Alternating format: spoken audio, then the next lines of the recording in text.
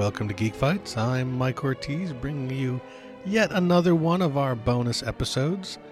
This time up, it's another commentary track that we recorded with the Soulless Minions of Orthodoxy. We brought you Star Trek 3 before. This time we're bringing you Star Trek 2 as part of our rewatch summer. This one's a little different, though. This is what I like to call a nitpicker commentary. Instead of singing the praises of the movie, we're pretty much going to tear it apart. Star Trek 2 is one of the most beloved of all Star Trek movies. It is one of my favorite Star Trek movies, possibly my favorite. It might even be the best Star Trek movie of all time. We'll find out when we do Best Star Trek Movie quite soon. But even though it is a great movie, all great movies can be nitpicked. I mean, one of the points that I really wanted to make with this is, you know, when I hear a lot of criticisms of movies and TV shows and comic books and things like that, while I don't doubt that the people who are criticizing them don't care for whatever the product is, I find a lot of times the things that they're really focusing on are kind of trivial and not really sort of important. And when you choose to focus on those sorts of things, you can really tear anything apart, even a great movie like Star Trek 2. So that was really the idea about this, is really to demonstrate a point to all the people who do this. Certainly a lot of other commentaries and reviews, and certainly the Red Letter Media guys. If you want to, you can tear anything apart, even one of the best movies I've ever seen. A great movie, or really all movies, are kind of a combination of their best and worst qualities, and even great movies have some bad qualities. They have Star Trek 2 has kind of plot holes and serious logic holes and a lot of contrivances and conveniences that exist to allow great things to happen, and that's really the difference between a great movie and a mediocre movie or a bad movie. It's not the sum total of their bad things, but the sum total of the good things. And Star Trek 2 has a lot of good things, but we spent 2 hours talking about the bad things. Now, this was actually originally posted as an episode of the Soulless Minions of Orthodoxy podcast with Josh Bradley. And I urge everyone to, if you like this, to go check out the rest of their commentaries. They do great stuff. Damon and I have been on their show several times. We're actually going to be releasing a couple more, or at least one more, of their episodes in our feed in the near future. And we plan to do some new ones in the future, and certainly have Josh on the show again, hopefully his brother as well. So without further ado, I give you the nitpicker commentary for Star Trek II, The Wrath of Khan, as originally brought to you by the Soulless Minions of Orthodoxy, and now brought to you by Geek Fights.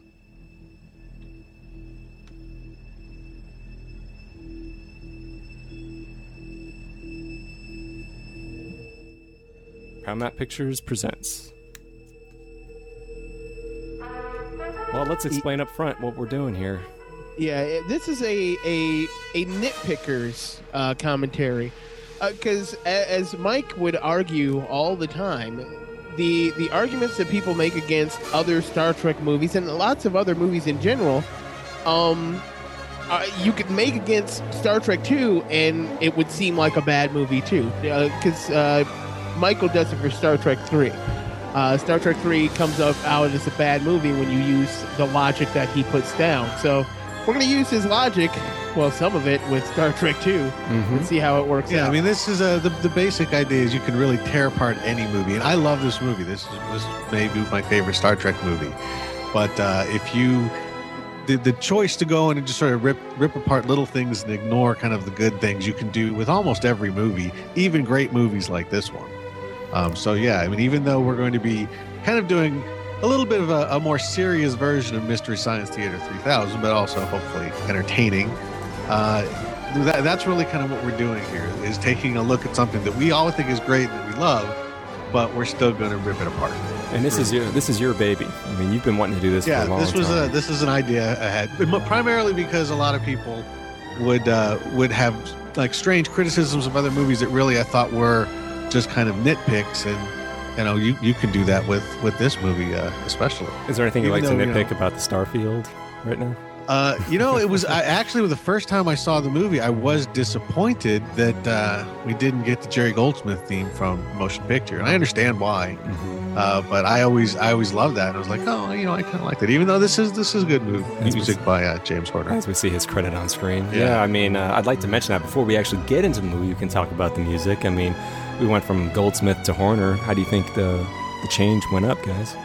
Oh, for me, I think Horner was a much better choice. You think so? Well, you know, he had that kind of nautical theme, even though Goldsmith is a better composer overall. I really like the way this movie sounded in that way. I thought it was pretty. I mean, the battle scenes especially. Yeah, the theme is not as memorable. It's not as powerful. I guess I have a problem with it because that theme is extremely memorable for me, but that's only because I worked in the Star Trek The Experience retail stores. And if you were in the retail stores, we had on a loop, thanks to Vernon Wilmer, all the Star Trek music, just the non-audio. So the ones that I liked, I would hear. It's actually kind of amazing. It's the only time we see a reference to the date in the 23rd century, which I love. Yeah. Spock's ear. It's great. Nick Meyer wanted it to open that way during his I love commentary.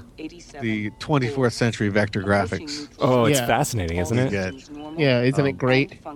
And the fire extinguisher on the wall. And you notice the sign? It said no smoking.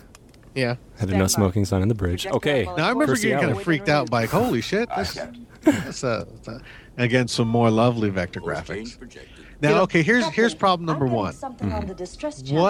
What is up with this neutral zone? A neutral zone is kind of a barrier between two areas, and this is just this region of space that's sort of round in the middle of nowhere.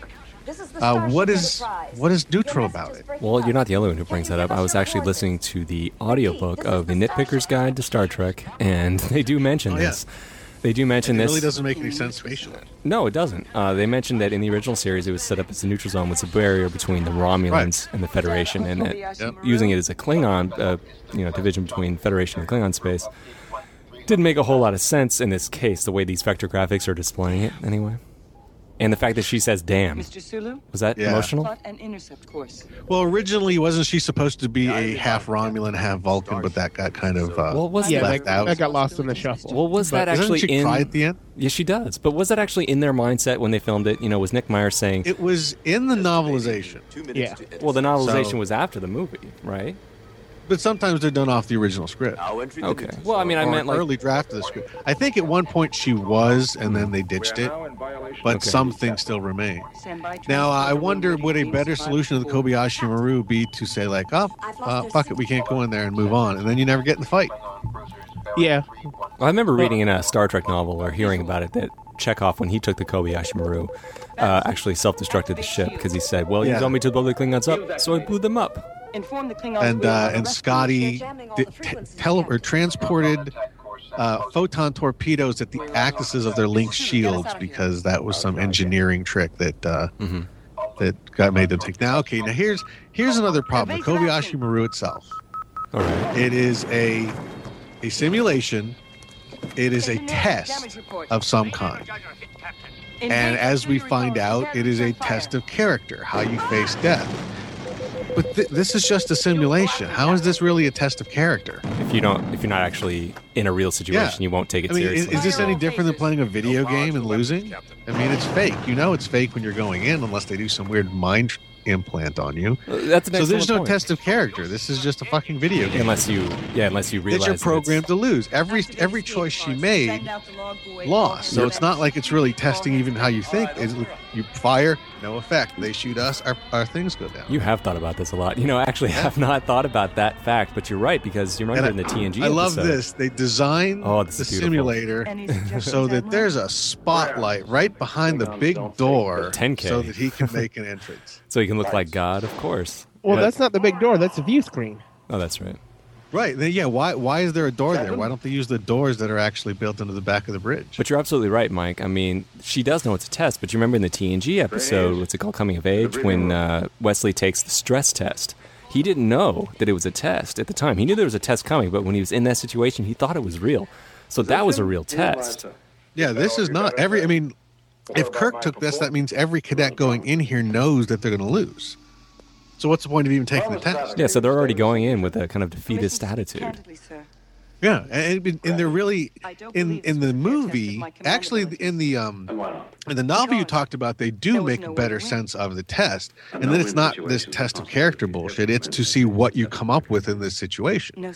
And she comes up with raise shields. They shoot. Our shields go down. Doesn't really try anything very different. Where everybody in the story, it was how do you handle this situation that you're going to lose, which is a little bit different than this how you face death sort of thing that's going on here. And here that ties into the themes of the movie, but it doesn't really make any sense as far as the test goes. Although they'll keep bringing up this no-win scenario throughout the movie. Is it in this continuity? We have the new Star Trek. We have J.J. Abrams' Star Trek. In that continuity, Spock wrote the Kobayashi Maru. Is that the same in this case? They never indicate that, and it certainly didn't. I don't think they said that anywhere in the novel. Okay. I always got the impression that Spock was in Starfleet much longer than Kirk. Well, he is much older. We know that, and I always assumed that he was. And I don't think he is. I think Spock. I think they actually are much closer in age. Well, at this time, with the official timelines that we have now, they are. But back when this movie came out, the unofficial canon was that he'd been in Starfleet for like 27 years before he got on the Enterprise. Not 27, but for at least since the beginning, which would be with all of Captain Pike and all of Robert April. Robert April, then Captain Pike. Yeah, but I'm just saying that. So back when this movie came out, again, there's no real official canon at this point. This is just all the stuff that's been going on. But that was basically a lot of other stories had kind of implied that he was quite a bit older than Kirk, which would make sense. Yeah, because Vulcans age differently. And it's not. I mean, Kirk was supposedly a particularly young captain because he did something incredibly brave and daring when he was a lieutenant. It was one of those sort of things, and he was just he was a superstar, which is interesting because now this movie is about him feeling old, which strangely for me feels a little out of character. Even I mean, everyone ages. Is the guy that in the last movie, moved heaven and earth to get his fucking ship back, and now he's. Oh, you take it, Spock. You take it. I will. And now that you've brought up the last movie, I'm going to nitpick and say that's probably why everybody thinks Star Trek 2 is the greatest of the Star Trek films, because Star Trek 1 falls below people's expectations of what they wanted from a Star Trek movie. Even though it's actually a pretty decent science fiction movie, it's actually a pretty heady movie. A little too heady, some would say. This is an action film. This is a summer action film that you can sit down and watch, and it's fun. Well, can I call you on that? I mean, what? This movie, I think, is remembered for its action, but there's a whole lot of talking in this movie. Oh, yeah. There's a ton of talking, but this has action. This was the first time you see Starfleet ships shooting the shit out of each other. Oh, it's brilliant. Not just like blasts and they freeze. You see them ripping holes in the side of the ship. Well, I mean, there is action in this movie. There is no action in the motion picture. There is not a second of it. But I would like to kind of point out the fabulous future fashions that Leonard is sporting here. Oh, he looks so money. He looks like $1 million in that thing. You don't agree? No, I don't recall in the series Kirk having an interest in antiques. So again, this is something new added here. Well, some time has gone by since the series, so he could have developed new tastes. And I've always been a little confused as to what the timeline on this was supposed to be. The Nitpicker's Guide had some problems with that too. They mentioned that because of star dates that are present during the Genesis log, that maybe this movie took place a few years after the first one, but how many years after the first one took place after Space Seed, but apparently it's supposed to be 15 years because he mentions 15 years. Right. But it doesn't actually add up to that much time. They fudged that a little bit. Yeah, I remember because if the Space Seed was a year one, so it would be 5 years from Space Seed plus 3 years to Star Trek the Motion Picture. And then he goes. I mean, it seems like he's now in command of the ship, and so there would be another long mission. And this is the first time we see another Federation ship in the movie. I mean, we didn't see any others in the first one. Did we? No, I don't think so. Well, we saw some you saw like a space station. Yeah, right. You didn't see like a real ship. No. But and I love the Reliant, and but here comes my next problem. What is the Reliant doing? Yeah, what is it? Well, I mean, I was going to nitpick this. It's searching for a lifeless planet, right? And isn't Regula what becomes Genesis in the end? Well, yeah, and actually, isn't that Regula, lifeless? No, I don't think so. It's the plasma. What do you the nebula? It's what becomes. It's kind of unclear, but just I think it is unclear. They don't make it clear. It's the nebula. Because I've assumed for a while it was. I'm sorry, I keep cutting you off, Mike. Go ahead. Well, just wait. It's not hard to find planets that don't have life. There's more of them than anything else. You don't need a starship. They should have a database. We have a database of planets that are rock.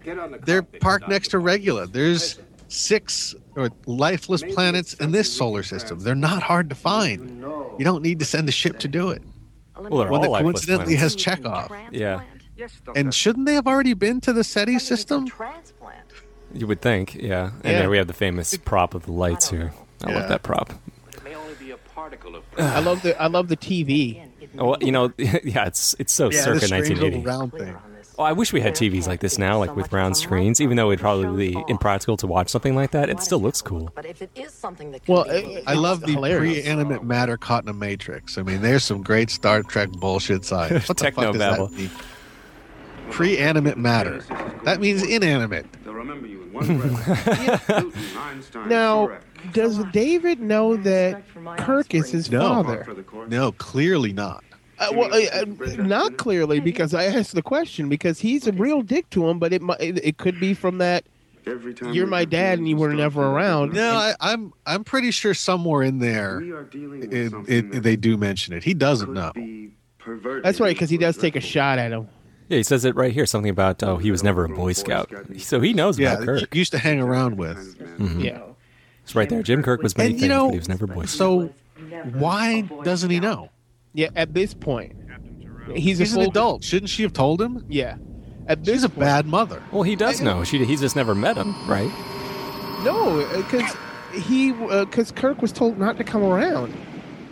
Well, he could still know that he's his father. He just doesn't, talk with him. That's all. But just that reference of that overgrown Boy Scout used to hang around with. You mean your dad? Right. Such a strange way for him to refer to it. Even a daddy doesn't know. Yeah. And there's another point in the movie where it really either, if it doesn't flat out say it, it certainly implies it. Okay, another problem here. Mm-hmm. So we get to the planet. Okay, that's fine. There's something down there. We can't tell what it is. So let's send down the captain and the first officer alone. And the sensor should have been able to. The sensor should have been able to pick that up. But then again, there's that huge nitpick.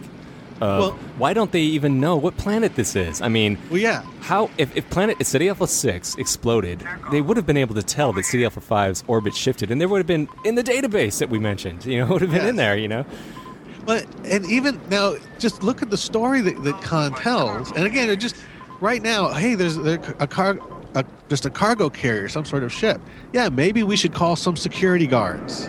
Yeah. Maybe we should. I mean, I know that's a classic Star Trek nitpick. The captain should not be going. But here it is. The top 2 people on the ship go alone onto the planet with just like their spacesuits. Yeah. Why is there not a science officer looking for this? Yeah, or a spotlight medical character. officer? Something like that. You're right. Or Mr. Beach from the bridge. Something. Because it makes absolutely no sense. Well, this, as I said, this is your baby. You really wanted to do this. And I haven't done a commentary from this angle before. So I was really trying to get into the spirit.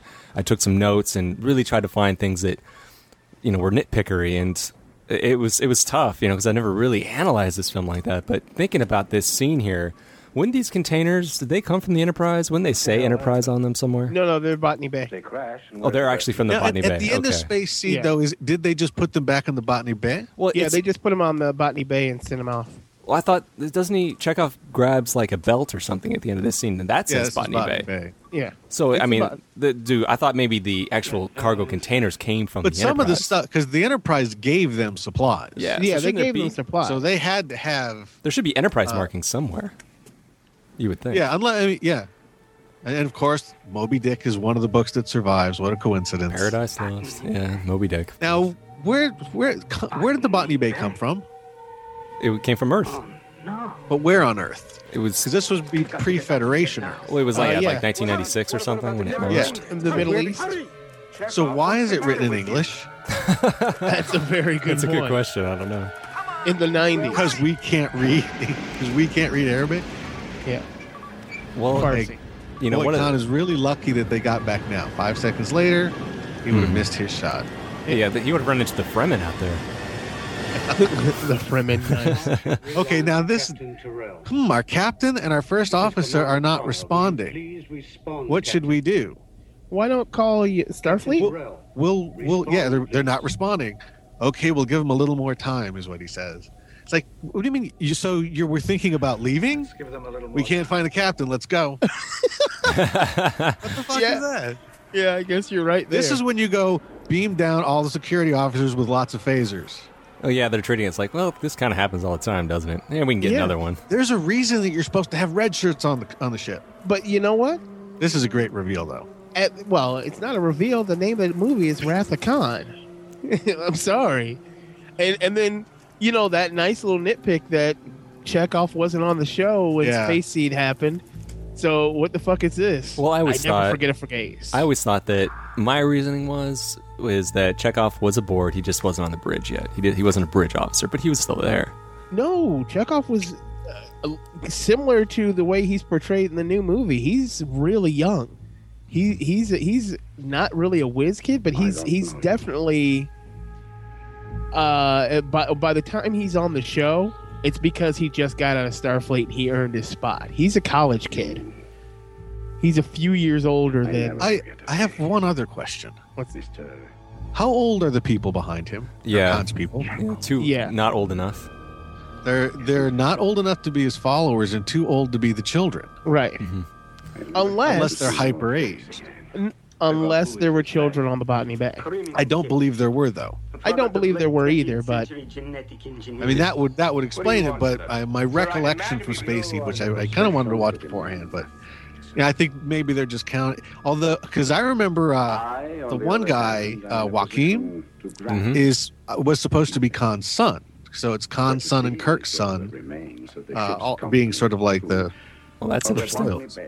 And I don't know if that ever came out, but that was why he was so, So much broken younger. up when he died. Oh yeah. Yeah. Oh, that would make more sense. I shall avenge you. Yeah, he does get pretty upset when he dies. Yeah. So there's a whole father. I mean, here's a son who knows his father and reveres his father and loves his father, and he's kind of the opposite of David Marcus, yeah. which I thought was kind of interesting. One of the things about their suits, and it's not their convenient handles, but Yes, I love that. it's why are the suits different colors? Do captains and first officers wear different colors? Never told you how know. they picked up the Botany Bay, lost I don't know. Chekhov. Chekhov was. myself. He was They're a both weapon- command. Yeah, they're both command, so they should be the same color. Well, Yeah. it would just. Why would any of the suits be different colors? Do you think they would just all be Yeah. the same color? I don't know. That's one of the Unless things. that they came were to my different mind. suits, Different. but yeah, they're stylistically the same. Yeah, they're just different colors. Wouldn't it just be more practical to make them all the same color? Yeah, Yeah. there's no reason I can think of. One interesting thing that I actually forgot to mention now is like their costumes. Yeah. Those are radical shift from the. No kidding. Holy shit! No one likes the pastel pajamas.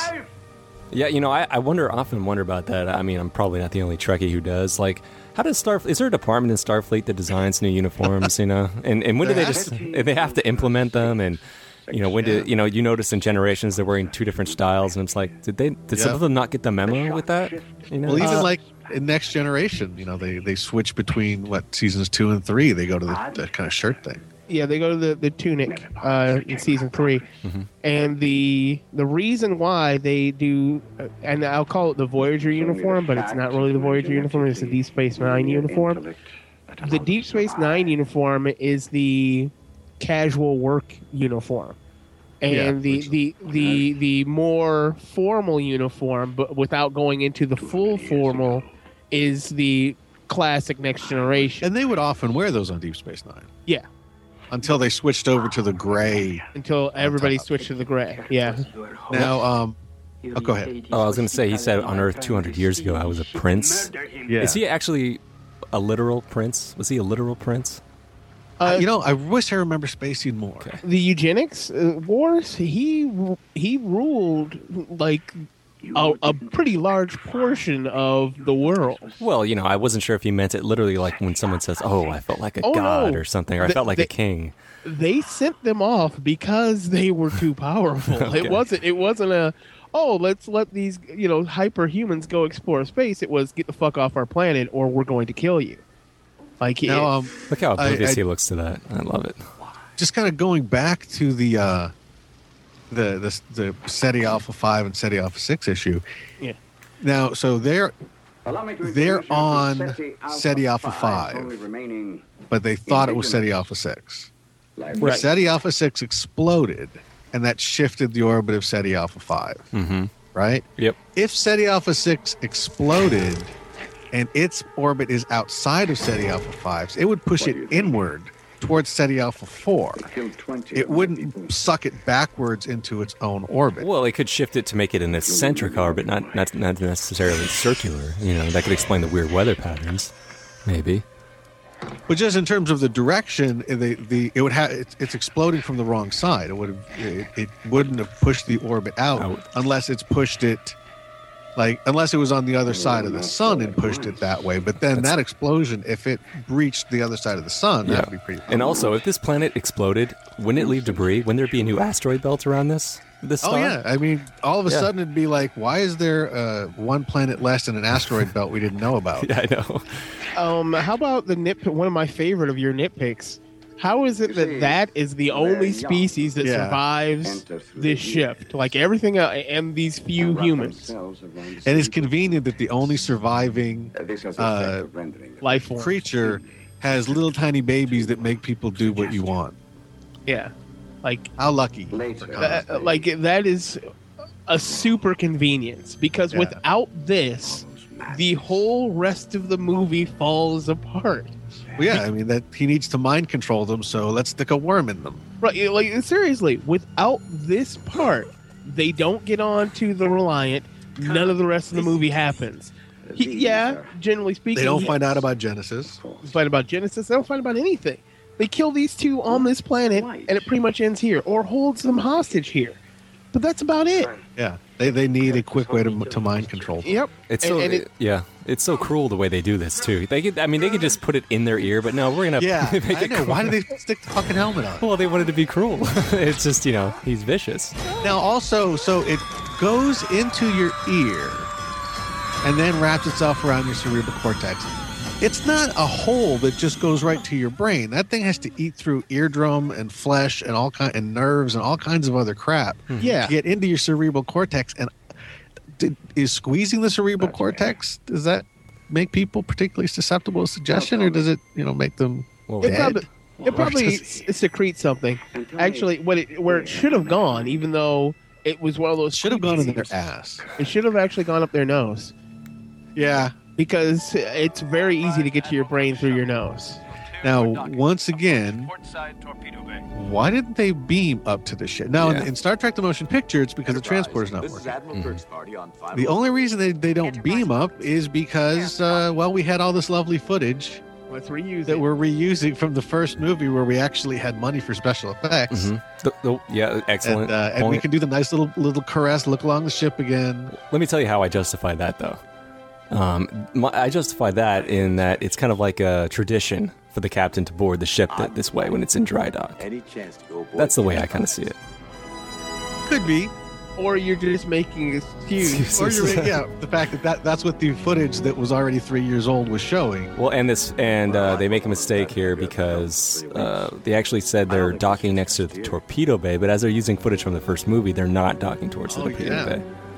Yeah, not even close. That's the side of the ship. Yeah, they're way off. They should be much higher. You know what? I just noticed that's where Kirk gets shot out of on the Enterprise in the new movie. Oh, really? Because look right here's the torpedo tube right there. Yeah, did you notice it says Torp Bay? It's abbreviated. That's weird. Why didn't they print the word smaller? They got to fit the whole thing on there. And these uniforms you mentioned, though, I mean, these probably are the, I think most beloved of the uniforms. But they are a little strange for military uniforms. But they are. Turtleneck. They're nautical. They're nautical. You know what I mean? They look like the Navy. I mean, this movie is kind of like the Navy in space. And what I've always wondered is they're kind of flaps that open on the front. Hey, Scotty's nephew is on this ship. Well, not in this version. He's not. That's just a guy. Well, but I think he still is, because otherwise, why would Scotty be so freaked out that he died? Well, why would he bring him all the way up to the bridge? Instead of the sick bay, where you take a person who's dying. I mean, we'll get to that later. Yeah, well, we got a while till we get there, but. Okay, and now here, this is also something very strange. So Saavik comes over to him, right? And she does this whole he's very human thing. Why would she be surprised that someone that she's already met is very, very human? That's a very good point. I have no idea. Just so Spock can make the nobody's perfect crack. And that's it. It's just a cheap gag. It doesn't make any sense. It's just so Spock can take a shot at it. And I think because Nick Meyer mentions he likes it having subtitles on screen, so he wanted them to be speaking in Vulcan, and I think that's pretty cool. Yeah, but wouldn't the universal translators translate all of that? Yeah, that's one of my Star Trek nitpicks of all time. Why do Klingons speak in Klingonese? I know they're not in this movie, but it makes no sense. Oh, yeah. You mean why don't they speak Klingonese like in Star Trek 3? No, like when they are speaking Klingonese in anywhere past Star Trek 3, they speak Klingonese and not English. Why doesn't the Universal Translator in the 24th century translate Klingon? Now, at this time, they don't have the built-in Universal Translator. Right, I'm fine with that. Okay, so in continuity, they didn't have that yet. Okay. Well, they had the handheld one in the original series, so I don't know if they've upgraded them. If they've mentioned them since. Yeah, because the Universal Translator, because in Star Trek 3, they were speaking English. Well, that was but they were like Kirk had to speak Klingon into that thing. Yeah. So he knew. So there was a difference between the Klingon and the thing. But by 6, they mentioned the Universal Translator again. And by Next Generation era, the Universal Translator is in the communication bag. Okay. Another issue. And in Deep Space Nine, it was in their ears, wasn't it? No. Well, don't you remember the episode Little Green Men? They adjusted it in their ear. Why is Kirk freaked out about this? About what? About what? About Saavik taking her out. Like, because he feels he might bump the ship, like in Galaxy Quest. Is that what you mean? Well, but she's just taking the captain's chair. Sulu's the one who's actually driving. All she does is say, ahead, 1/4 impulse power, blah, blah, blah. 2 lines that I could even say. All she has to do is just don't say, turn right to starboard immediately. It's not really like it's very hard. Why is he freaking out?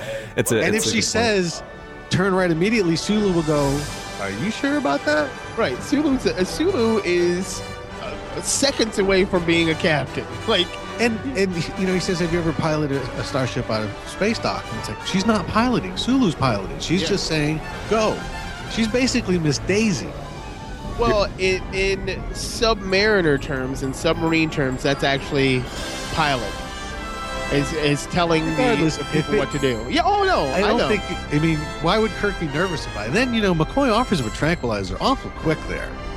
Oh, that's because McCoy's been getting that motherfucker high for years. Instead of saying, "Hey Jim, just mellow out. Your people know their job," he's like, "Oh, you need a little something for that."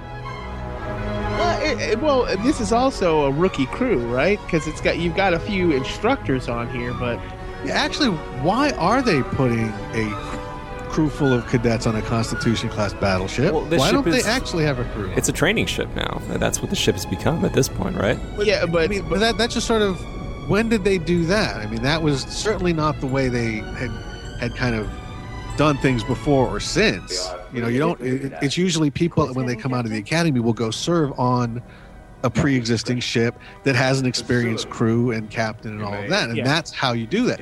Where does this? We have a very, very powerful, although old, but not necessarily that old because it just got fitted a few years ago. it is very powerful. So why it makes no sense to do that other than to just make sure we have a crew of newbies on this ship for this storyline. You know what's even funnier? Makes sense from a logical standpoint. Deep Space Nine redoes it. Yeah. Red Squad, Red But Squad. those were like the best. Okay, here's another problem I have here. Yeah. Regular One space station. Yeah. Right? The home of the Genesis device. One of the most powerful things in the universe. Yeah. Why does it not have a fleet of ships protecting it from what's going to happen to it right now? Yeah. Well, That would be like when they're building the atomic bomb. Well, I wouldn't. Yeah. Oh, yeah. And yeah. They go, we're not going to have any guards around. No guards around the Even if Manhattan you're Project. hiding it from the scientists because they don't want, someone to come take it. Okay, well, we will just sit on the other side of the planet where your sensors won't work Well, I think and make that's- sure nobody comes and steals. Well, you're all the stuff absolutely. you've got. I know that they did mention in a very exposition-y kind of piece, that this device could be perverted. That's what Mark. That's what Mark but Buttrick if says. you- But if think you about look it. The up- Manhattan Project was an actual weapon developed to bomb the Japanese to nuke them. This is a device for good, for peace. It's not meant But to be that. as soon as McCoy sees the recording, he goes, "Oh my God, this is a weapon." Right. As soon as the Klingon in the next movie sees this, he says, "Oh my God, this is a weapon." Khan apparently figures it out too. So when they pitch this to Starfleet doesn't get that. Right. That if anybody finds out about this, they will come and take it and make it a weapon, even if you're not planning to. You're not going to let someone develop a weapon like that without giving them some sort of Ooh, protection. you notice he said military there. Did you notice that? Yeah. And would you consider the Federation military or exploratory? They're military. Who Starfleet. says they're a difference? Some people get upset about that. Our if you- military explores a lot of other countries.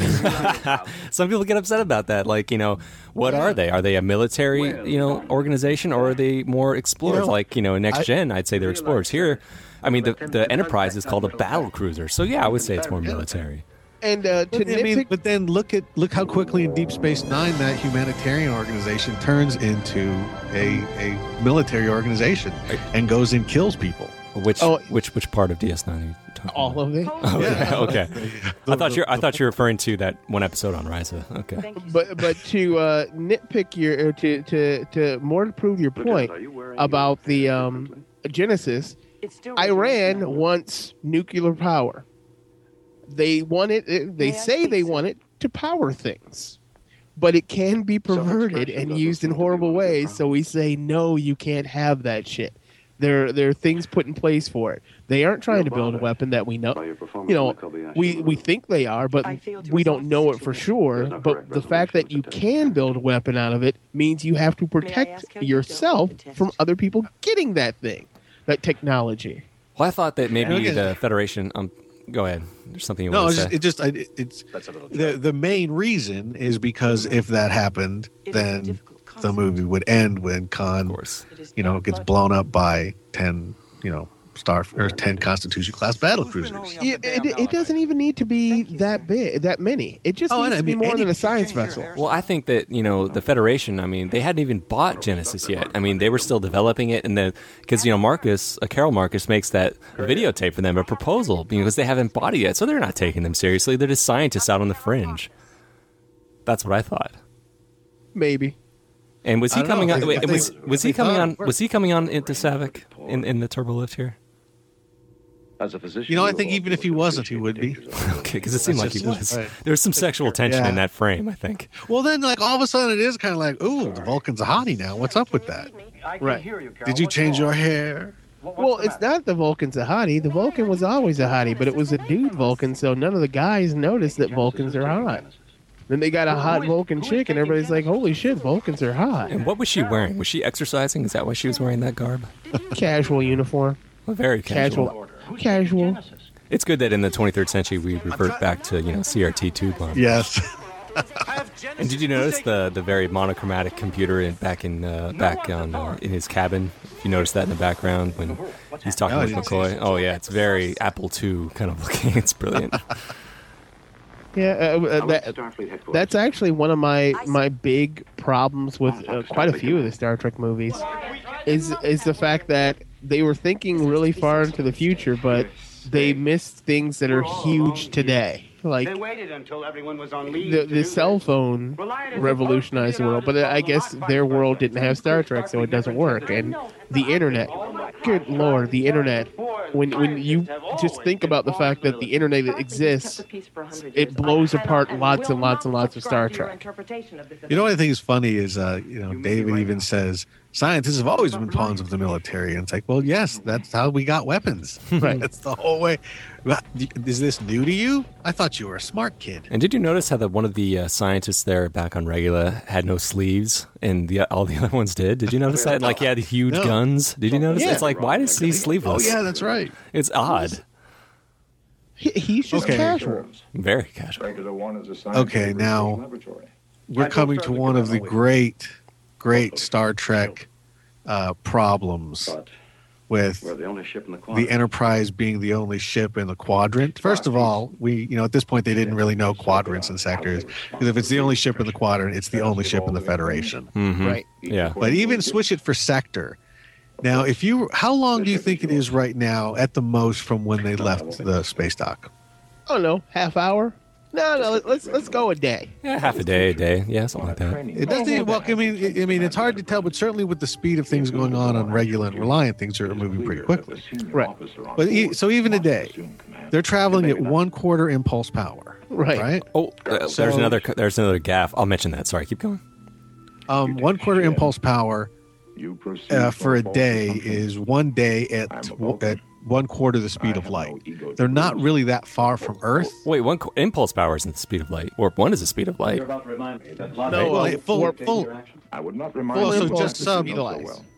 Full impulse is the speed of light. It's just sub speed of light, I thought. Yeah. The speed of light would be warp 1. Right. So 1/4 impulse warp 1 power is beyond the speed of light. So what is it? Either way, it's not that fast. No, it's not. So a ship traveling at like warp 5 for 2 seconds would overtake the Enterprise at this point. Mm-hmm. So they're the closest thing there, although a ship from Earth can get to where they are in 5 seconds. Yeah. Again, why are you? What? And of course, it's Regular One where they have that wonderful little thing that could be turned into a weapon. Let's just send the crew full of cadets and the old man on the Vulcan. Well, instead of sending everybody else. And about the 1/4 impulse power, I mean, isn't that a gaffe? Because as you recall, in Star Trek 6, thrusters are only allowed in space dock, not, Yes. Yeah, and he calls for 1/4 impulse power, and Valeris says, oh, that's not allowed. But here, everybody seems fine with it. And Saavik, being such a stickler, would have said, hey, we can only use thrusters, dude. Right. But she doesn't. I don't know. I thought that was a mistake. And again, this kind of like, sorry, kids, we're going into battle. Right. With a man who has nothing against you, but passionately hates me because to be fair, they don't know my women back. They don't know yet. Yeah. They don't. He doesn't know that they're going up against Khan. Oh, I know, but they're still fucked. I'd like to think that I'm looking at Kirstie Alley here. There's so much for little training crews. Looking at Kirstie Alley, I mean, I have to believe that Nick Meyer would have said, you're part Romulan. You got some emotion. She shows some expressions in her face that Vulcans never do. There had to have been something going on. Doesn't she cry at the end? She does. Yeah. I love the mix of rugged barbarian and Starfleet. Yeah, they put the jackets over there, kind of biker, space biker outfits. I love that. And where did they leave them, by the way? City Alpha 5. They left the crew on City Alpha 5? Yeah. So how many of them are dead now? Because there are only 30 of them, right? Well, according to the Nitpicker's Guide, there's probably about 50 of Khan's gang. 50 of Khan's gang. How many people fit on the Reliant? Because it's a fully functional starship. Well, it's got to be at least a couple hundred, right? Well, yeah, it's half the size of the Enterprise because it's a saucer section. All right, so half the size of the Enterprise. At least 250 people. Where are those people going to be sheltered? Outside. I mean, they all couldn't fit. They could take turns, Obviously, it's not big enough. I mean, Khan isn't a nice guy. Unless they're all just like really packed in there. They can pack it really tight. They get like 80 people in here if we don't breathe. I mean, why didn't Kate Winslet share the life raft with Leo at the end of the Titanic? I mean, I just saw that picture. It was amazing. George Takei posted that. Like, look at that. There's plenty of room. Oh, they could take turns. Yeah, sure. Yeah. But, one of the things about the bridge and just about all the 23rd, 24th century technology, looking at them, none of these buttons are labeled. You ever notice that? I mean, they're all just lights, and they're all just like, how do they know what they do? I mean, do they have to memorize all these control panels? Wow, that would suck. It seems like they do. In that's why Okuda gave everything names. Don't they have numbers too on Next Gen? Little numbers in the corner. They aren't numbers. They're the cast names. Like what is it? Mr. Savick? What is Riker's real name? Jonathan Frakes, right? Mm-hmm. Yeah. So there are buttons on the bridge that would be it's the first two letters of his first name and the first three letters of his last name. So it would be Joe FRA. I think that's what it is, or is it's a numeric thing, and they're just all over the place. Yeah, it's definitely the first two letters of your first name, and then I think it's the first three letters of your last name. You're right. The retina scan. Yeah, you're right. They wouldn't, if it wasn't that big a deal, they wouldn't have this so protected by a retina scan. Yeah. Yeah, so this is like CIA type stuff. Yeah. So yeah, they would be taking it more seriously. They probably have better protection for Regula. I'd agree. Good point. They should have better protection. Yeah. Did anybody notice like those little filing cabinets on the back, behind Leonard Nimoy? Don't they look like warp nacelles to you? Yeah. Okay, I'm glad I'm not. It looks like they pull a mold off of an old model. I remember actually, if you go back, I think it's to. Wait a minute. We're going into Tron. Okay. Oh yeah. Going into the computer world. Doesn't this come out before Tron? This is probably around the same time, but if you look closely, you can see the MCP in there. Well, because it's 1982. And Tron was 82. Yeah, so probably the same people who did this did Tron. Yeah. This was actually, and still holds up as halfway decent computer graphics now. Oh, still looks pretty dang good. I mean, I remember hearing the audience. Do you not get that this is a weapon? Yeah, right. Looking at this. It just ignited an entire planet's surface. Yeah, it's all part of the show. It was like, well, what happens if you use this where there are already people? Right. Yeah. All of a sudden, people just went, jackpot. This is how we control the universe. I love the book series that actually comes out of this, and not love, but I love the Genesis Wave stuff. It's so much fun because they say that when Genesis blows up, there's a wave that goes off and just keeps shifting and changing planets and fucking people up. Yeah. And again, going to this, just look at this example. Whatever they used was just a big, hunk of rock. There's a lot of those. Yeah. They're all over the place. Yeah, there's plenty. Our moon is a big hunk of rock. Yeah, and they, like I said, in this solar system alone. But if they, understandably, we can nitpick that. Why not do this a little closer to home? Well, maybe they're afraid if something went wrong, they'd fuck something up close by. You're absolutely. Yeah, you're right. But they did do that. Still, it's not hard. They and Star Trek alone, they have visited hundreds of these planets. You don't need to go look for one. You can find it easily. You're right. Why would they? But I think about the Manhattan Project in Los Alamos. They weren't sure exactly what was going to happen when they set off that first nuke. They weren't sure if that chain reaction was going to go on forever and blow up the whole planet. So they picked a place that was very isolated because they weren't sure. So especially if someone's going to use unstable proto-matter in the next movie. Yeah. But even here, like the discussion, McCoy's like, universal Armageddon. He knows what's up. And they're using, biblical terms here, Genesis, Armageddon, obviously intentionally. Earth was created in 6 days. Yeah. Interesting that McCoy says according to myth, which probably offended a lot of people. You think? Yeah. Actually, no. That was the agnostic Star Trek future. Well, that is a form of mythology, no matter how you. Well, he is correct. I don't think it offended as many people back then as it would today. Oh yeah. Because back then, half the people out there didn't know he said that. A Now, vessel closing fast. What do you make of it? what? Hmm. Oh yeah, Why wouldn't half the people know he didn't say that? because they didn't go and see the movie and nobody told them Yeah. about it. Okay. Like now, They didn't have the internet to rile everybody up. they didn't have the internet and 24-hour news cycle to rile people up. Picture, Mr. That's true. I always thought that maybe now it would offend people more now because Oh we've hell yeah! learned Oh, much yeah. more about science and It would the be on universe and Fox whatnot. News as the Star Trek hates God. Yeah, Oh yeah. like that's one of the world we live in. Hell, they decided Batman was gay. Yeah, that.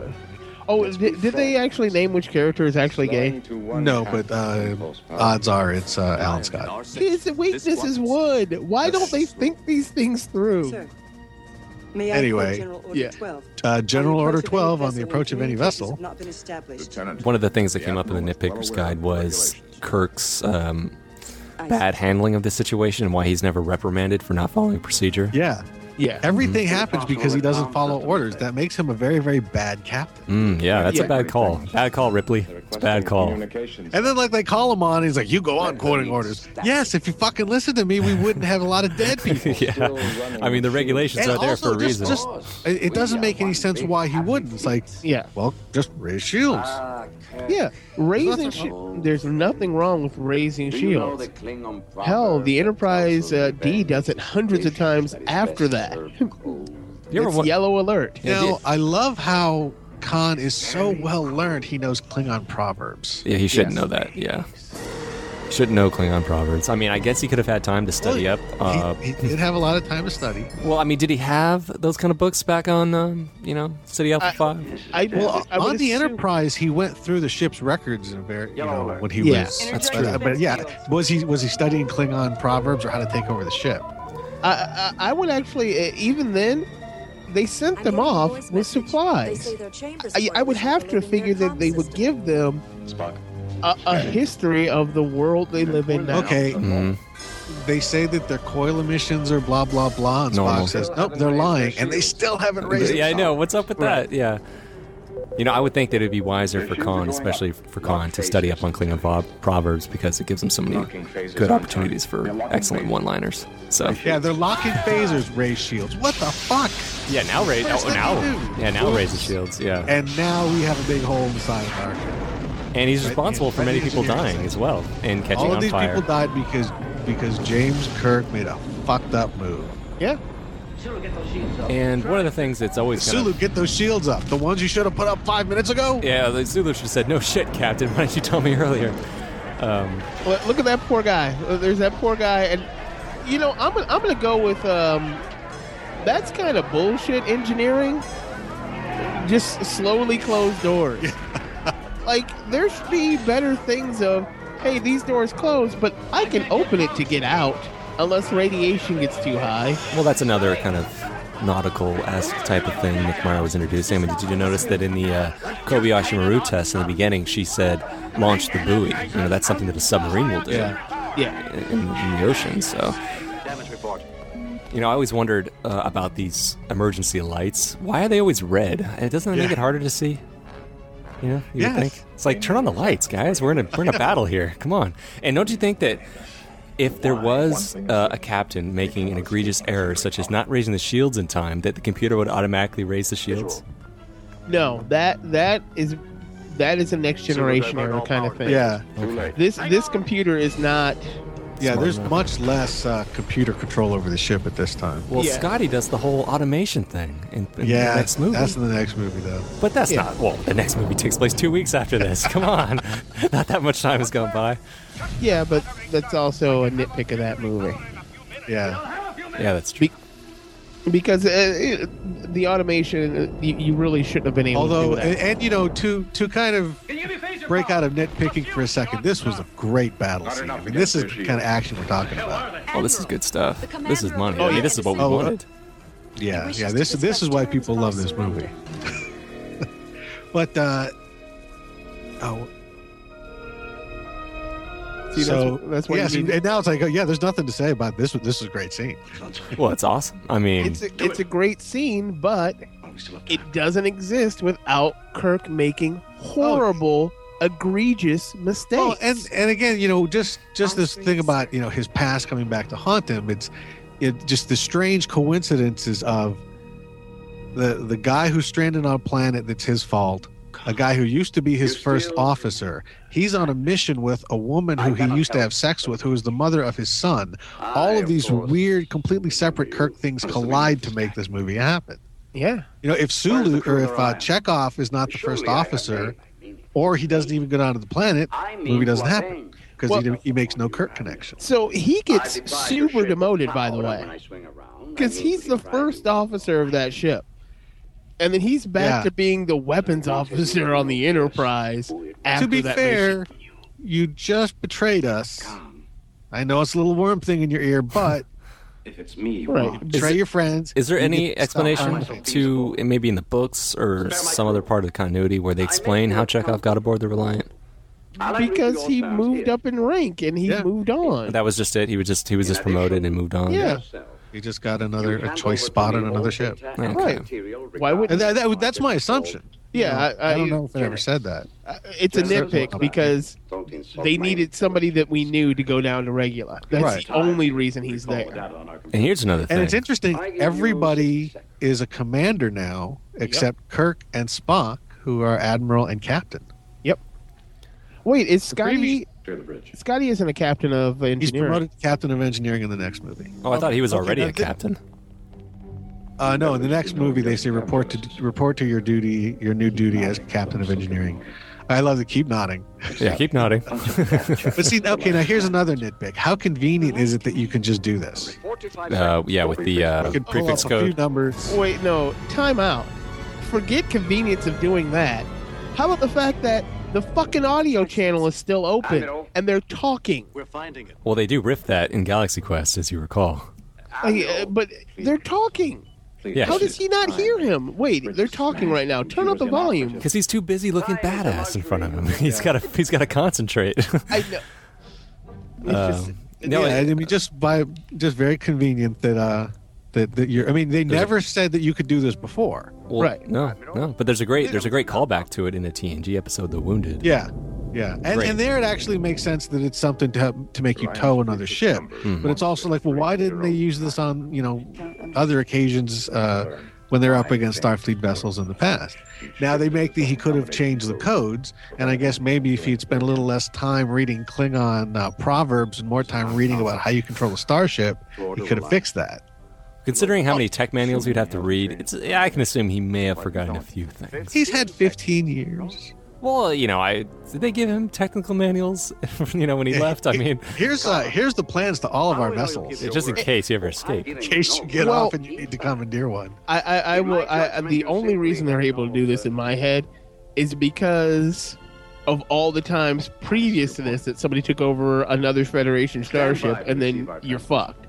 So they probably were like, oh well, hey, this is in the refit.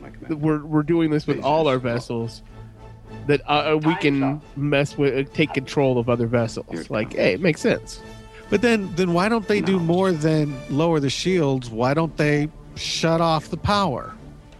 Why don't they do something other than we will shoot you now? Let's cut your life support. Let's shut down the ship. Just shut it off completely. And what if this hadn't worked? What if Kirk surrendered then? What have you done? Yeah, he's got no other choice. He's got no other choice. And now it's like, okay, where are you shooting? How about the engines?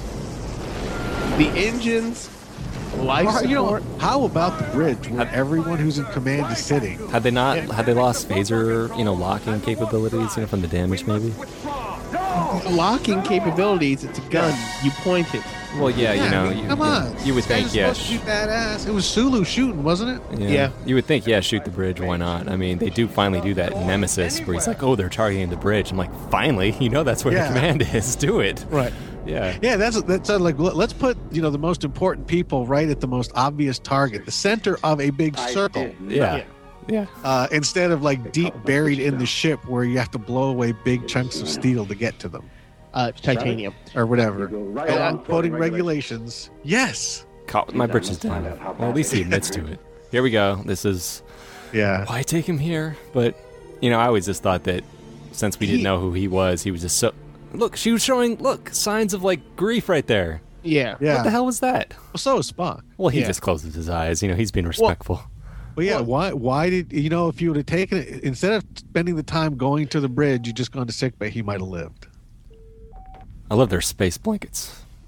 Yeah, they're shiny. You know what? That's weird. Is that actual? That might be sickbay, huh?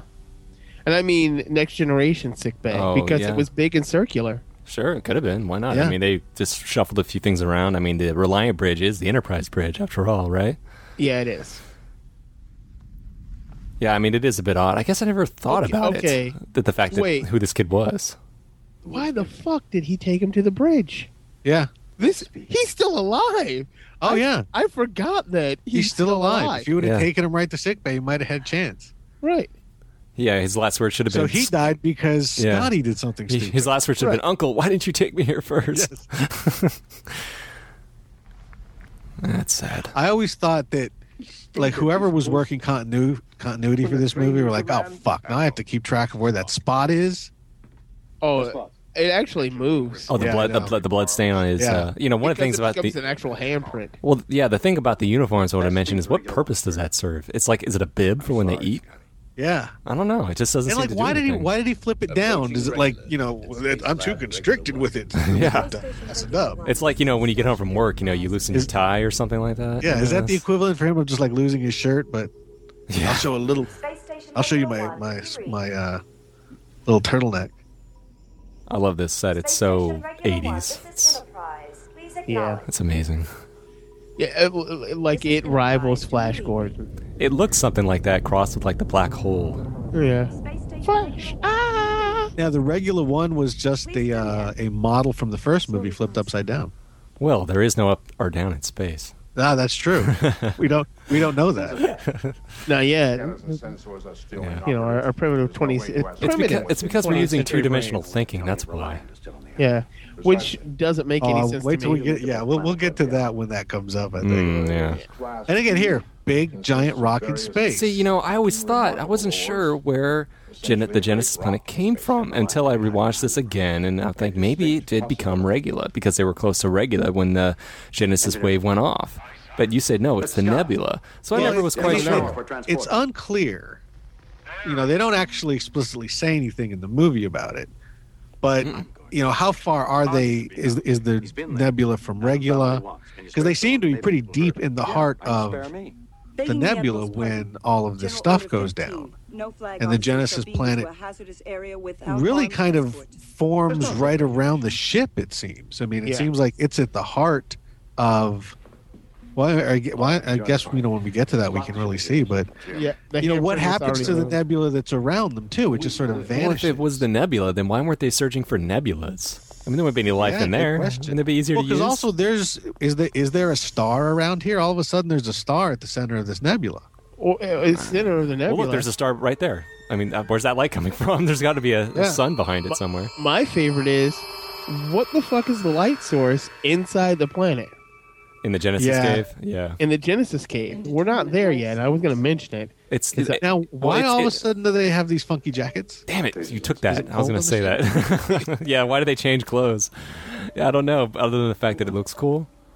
I don't know. And I just want to know, why did the tricorders get huge between this movie and the last movie? They're tiny. Look at the phasers. One of the things the Nitpicker's Guide mentioned is the fact that if you notice when they beam in that McCoy's phaser is blinking, and theirs aren't. They're steady. So obviously, their settings are different, but they both said when they beamed aboard, phaser's on stun. So obviously, they're not all at the same setting.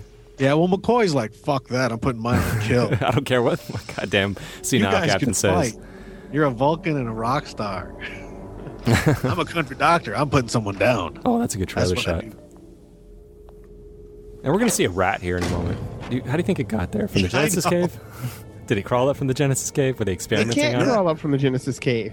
Okay. It can't walk into the transporter beam. Oh, yeah, either. That's right. The Genesis cave is on the planet. Yeah, it'd have to, crawl. I mean, that just shows you how powerful rats are, is they have made it all the way across the universe into a space station on the other side of God knows where.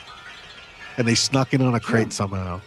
Did you guys ever think this was too graphic for Star Trek? Bodies hanging upside down?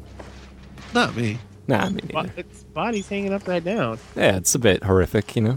It's slightly horrific, but how many times do they disintegrate somebody by shooting them? Yeah. Yeah. That's way But I mean, for me, I think it's a matter of when you move up to a movie, you have an expectation that you're going to get a little bit more intensity than a TV show. For me, at least. I mean, I just think that's kind of one of the freedoms of a movie that you have is, well, we can show a little more killing.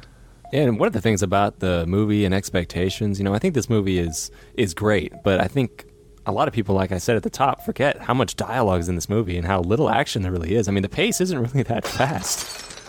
It's a pretty leisurely pace, you know, and most people think of space battles. I'm like, there's like 10, 15 minutes of space battle, and that's But about that's it. because they're comparing it to Star Trek 1. Yeah, that's true. Yeah. That's all it is. It's like Star Trek 1. It's like comparing a hot rod to a go-kart, I guess. I mean, Exactly. Yeah, that's a good point. No, it's like comparing a toy car to... I'll be right back. Okay. Well, Mike's going to be right back. Well, about the motion picture, you know, I always thought that it was... I mean, when I was growing up, I don't know how you felt, Damon, but I always thought it was, it's the boring one, it's a slow one, but it's not something I appreciated until I got older, you know? It is a good movie. Yeah, it is a good movie for what it is. Once you understand what it is, that's the problem with Star Trek movies for the most part. Yeah, I mean, if you cut like half an hour out of that movie, it'd be much better. You know, it's a lot of fluff. Yeah. And did they ever think about why Terrell is so spacey, or you know, as a captain and commander, shouldn't they be able to deal with the situation a little better? You know, Well, they're still effed up in their head. well, they don't know that yet. I mean, they don't know they have these slugs in their ears. You know. Yeah, But he was late. but one of my big nitpicks is coming up. One of the largest moments in cinema history makes no sense. What? I don't know. You're gonna have to point that out. Is it in the next scene? It's coming up He soon. blames you for the death of his wife. Now he says blames for the death of his wife. Is he referring to MacGyver's? Yeah. Okay, I mean, no, but he never states the name explicitly. You know, he just says my beloved wife. He never says MacGyver's. Where's the transporter room? But you can assume that became his wife. Your name's Yeah. down here. It was not my impression. I always thought that this transporter console looked a little Klingon-esque. You know, the red, The unit's been left on. the graphics they look a little Klingon-y to me. Nobody remained to turn it off. Hey, People back there bought escape time for Genesis with their lives. they bought escape time for Genesis with their lives. Well, apparently the biggest nitpick is coming up, Mike. My biggest nitpick. Yours, yeah, I'm waiting for it. It's a huge one for me. Is it about the light in the Genesis cave? No. Okay, Not the light in it, because I already mentioned that. Okay, well, I thought maybe the light could have been, you know, the light that the matte painter was using when he's painting the picture of the Genesis cave. Nope. It is one of the largest moments in cinema history, and it makes no sense. Okay. Hell, I'll talk about it now. When he's shouting Khan, all that bullshit, Yeah. Let's have it. he knows that they're fine, and they will be in a couple hours. So why the fuck is he putting on that big of a show for Khan? It doesn't make any sense. It doesn't make any sense. Unless it is for Khan. Meaning you can't even. Well, I mean, he was upset because he got Genesis, right? I mean, he felt like he had snuck one past him, you know? If you don't I hear don't from us think within so. 1 hour, I like this little your coded orders are to thing. restore what power you can. So, yeah, hours would seem like Take the days Enterprise to the or nearest something like starbase. that. You know, And alert 2 hours Starfleet by the Command book as soon or as 2 you're days on by the January. book. Yeah. Sir, we won't leave you behind. Now, is it because of Chekhov and Tyrell that they can monitor their transmission? Yeah, And that's what I was assuming. because they're wearing those nifty little Dick Tracy comm badges, right? On their wrists. Yeah. Yeah. Right. So BRB. why don't they use those throughout Starfleet? I don't know. I mean, you would think they had something cool like that. I want one of those. Now, I think it's interesting here also that this is the first time that people are moving and talking during transport, I believe. Well, the first time in recorded Star Trek history. Yeah. Oh, okay. Because usually I think you're more frozen because it doesn't make any sense that you'd actually be talking while you're in mid-transport Yeah. or moving. Yeah, usually you would But see yeah, the frame freeze and then they would beam away. Yeah. Yeah. I mean, you're kind of frozen until you reassemble. At least that's the way it was originally. And it was mostly because that special effect is too hard to do. But here, you know, she's moving and talking and stuff. Okay, so it took a crew how many months to dig this out? Wouldn't they have just used phasers or something? Yeah. Yeah, something like that. It's like, to tunnel it out? Really? You did it by hand? Were they using pickaxes? Yeah, they must have been. Sheesh. And they really didn't do a very good job. Not really. They used phasers. But why would it take them 6 months? Because they were late. I mean, it wouldn't take us 6 months with just the equipment that we have. Well, it took, it did take Tim Robbins 20 years to dig through that, tunnel, like a wall in the Shawshank Redemption. Yeah, but that was in the 60s. Yeah, that's true. And all he had was a pickaxe. He didn't have a pickaxe. He had a miniature carving pickaxe. stone. Yeah. Yeah. It really shouldn't have taken that long to carve it out. No. So now he realizes that's his son. Yeah. Oops, sorry, I didn't mean to deck you there. Whoops. What is, with the continuity or whatever, I mean, did they ever point out when Antonia came into the picture? Antonia, the girl on the horse in Generations? No, not that I'm... She comes into the picture in Generations. That's it. She must have... Yeah. Did he sleep with her before or after Carol Marcus, Oh, after. And why didn't they just say Carol Marcus? I mean, come on. Ron Moore wrote that movie. He should have known better. Because why would you write Carol Marcus? Because that's the love of his life. But she'd been dead for, 7 years or Well, so? he was in the Nexus. He could bring back whoever he wanted. No. I mean... Lucky that Savick knocked him over. Yeah. So Yeah, you see, Terrell's phaser is blinking just like McCoy's is. So Yeah. McCoy set his phaser to kill when he beamed aboard the station. No, he didn't set it to kill. He set it to disintegrate. Oh, Yeah. disintegrate, yeah. Vaporize, yeah. Yeah, that's a much higher setting. And, one of the Okay, things... so wait, this is kind of interesting here. He says kill Admiral Kirk. Mm-hmm.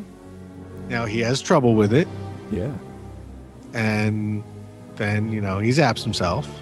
It is difficult. So we'll get... So when Chekhov, he then kind of starts flipping out. And instead of, shooting himself or the thing killing him, he falls down and just crawls out. Yeah. Why doesn't that happen to Terrell? How lucky that the person who has been on this before doesn't die horribly like the other guy. Mm-hmm. Yeah, the Nitpicker's Guide mentions that, maybe there wasn't a whole lot going on inside Chekhov's mind, so it got bored and tried to find better pastures. Something like that. Actually, not. No, actually, right here, Kirk shoots the thing. Mm-hmm. Yeah. It's like, well, why? I mean, your whole thing is new life and new civilizations. You're going to kill this thing that just popped out of his ear? Actually, Gene Roddenberry had a problem with that. Oh, that he kills this little creature? Yeah. Why don't they just bottle it up? It's not its fault. There's no malice. I thought it was in a heat of passion, because he hurt his friend. He shot a little bug in a heat of passion. It's like a mosquito. It's like, you stung my friend, you bastard. And I love this. Connie Bloodsucker. Yeah. So he wanted Kirk to be killed, right? Right. Mm-hmm. And so Kirk says, "Oh, you missed. You got to come down and kill me." And he goes, all of a sudden he switched. Okay, I don't need to kill him. We'll leave him stranded, buried alive for all eternity. Isn't the Enterprise, from Khan's perspective, coming back You managed to kill just In a couple days. eventually? Yeah. Mm-hmm. Yeah, he would Wouldn't think they that. just beam? I mean, they have food, they have provisions. I'm leaving you buried alive till your ship comes back and gets you. It's going to be a horrible 2 days down there. You guys are going to turn into those people like an Alive and start eating each other. So yeah, even from Khan's standpoint, he knows the Enterprise. And if not, how about a ship will eventually come back when they realize that the space station with the most powerful weapon in the universe is no longer responding? Neither is the ship we sent out there to check it out. Well, see, isn't this why he gets upset, Damon? Because he killed, Jarrell committed suicide because of Khan, and then Khan took the Genesis device. I mean, isn't that why he screams in rage? Well, he wants Khan to kill him. Yeah. To come down here, and basically Khan's getting away. But yeah, he knows that he's not trapped or buried alive or anything like that. It's just kind of like, I'm going to come get you in an hour. Right. Yeah, that's the thing is why let out all this rage? Why even give away? Because this is another fucking blunder. Is Kirk dead? I don't know. Nobody's responding. Boom, right there. You're better off. You don't need this conversation. Yeah. He does sell it, though. Oh, yeah. And the fact that it echoes. Oh, brilliant. Through space. Oh, here we go. Look at that. It's orgasmic on his face. Oh, God, that feels so good. Yeah. I just trapped you for 6 hours.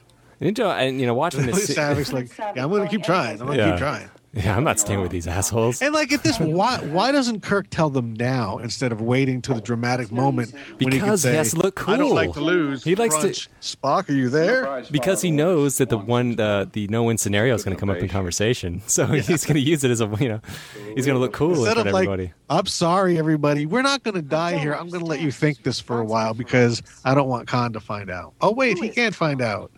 I would love Chekhov to be going, what's everybody saying? I can't hear. You're all on the bad ear. I can't hear on this ear. Could you guys turn to my other side? Turn me over.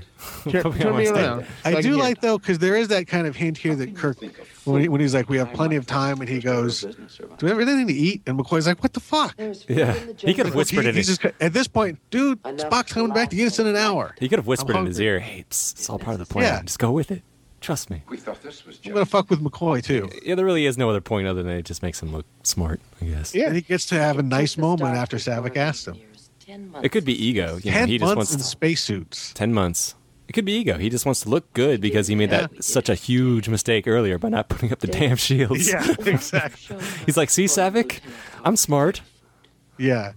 So you're smart enough to outwit the no-win situation, but you can't raise your shield when a ship is lying to you. No, because he's like, fuck the rules. I don't need that shit. Yeah.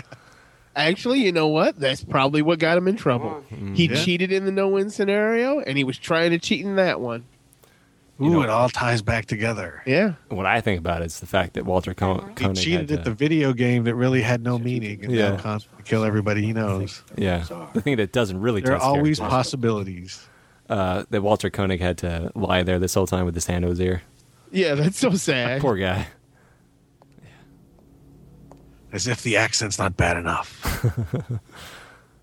Oh, yeah, for those of you that don't know, he doesn't actually have an accent.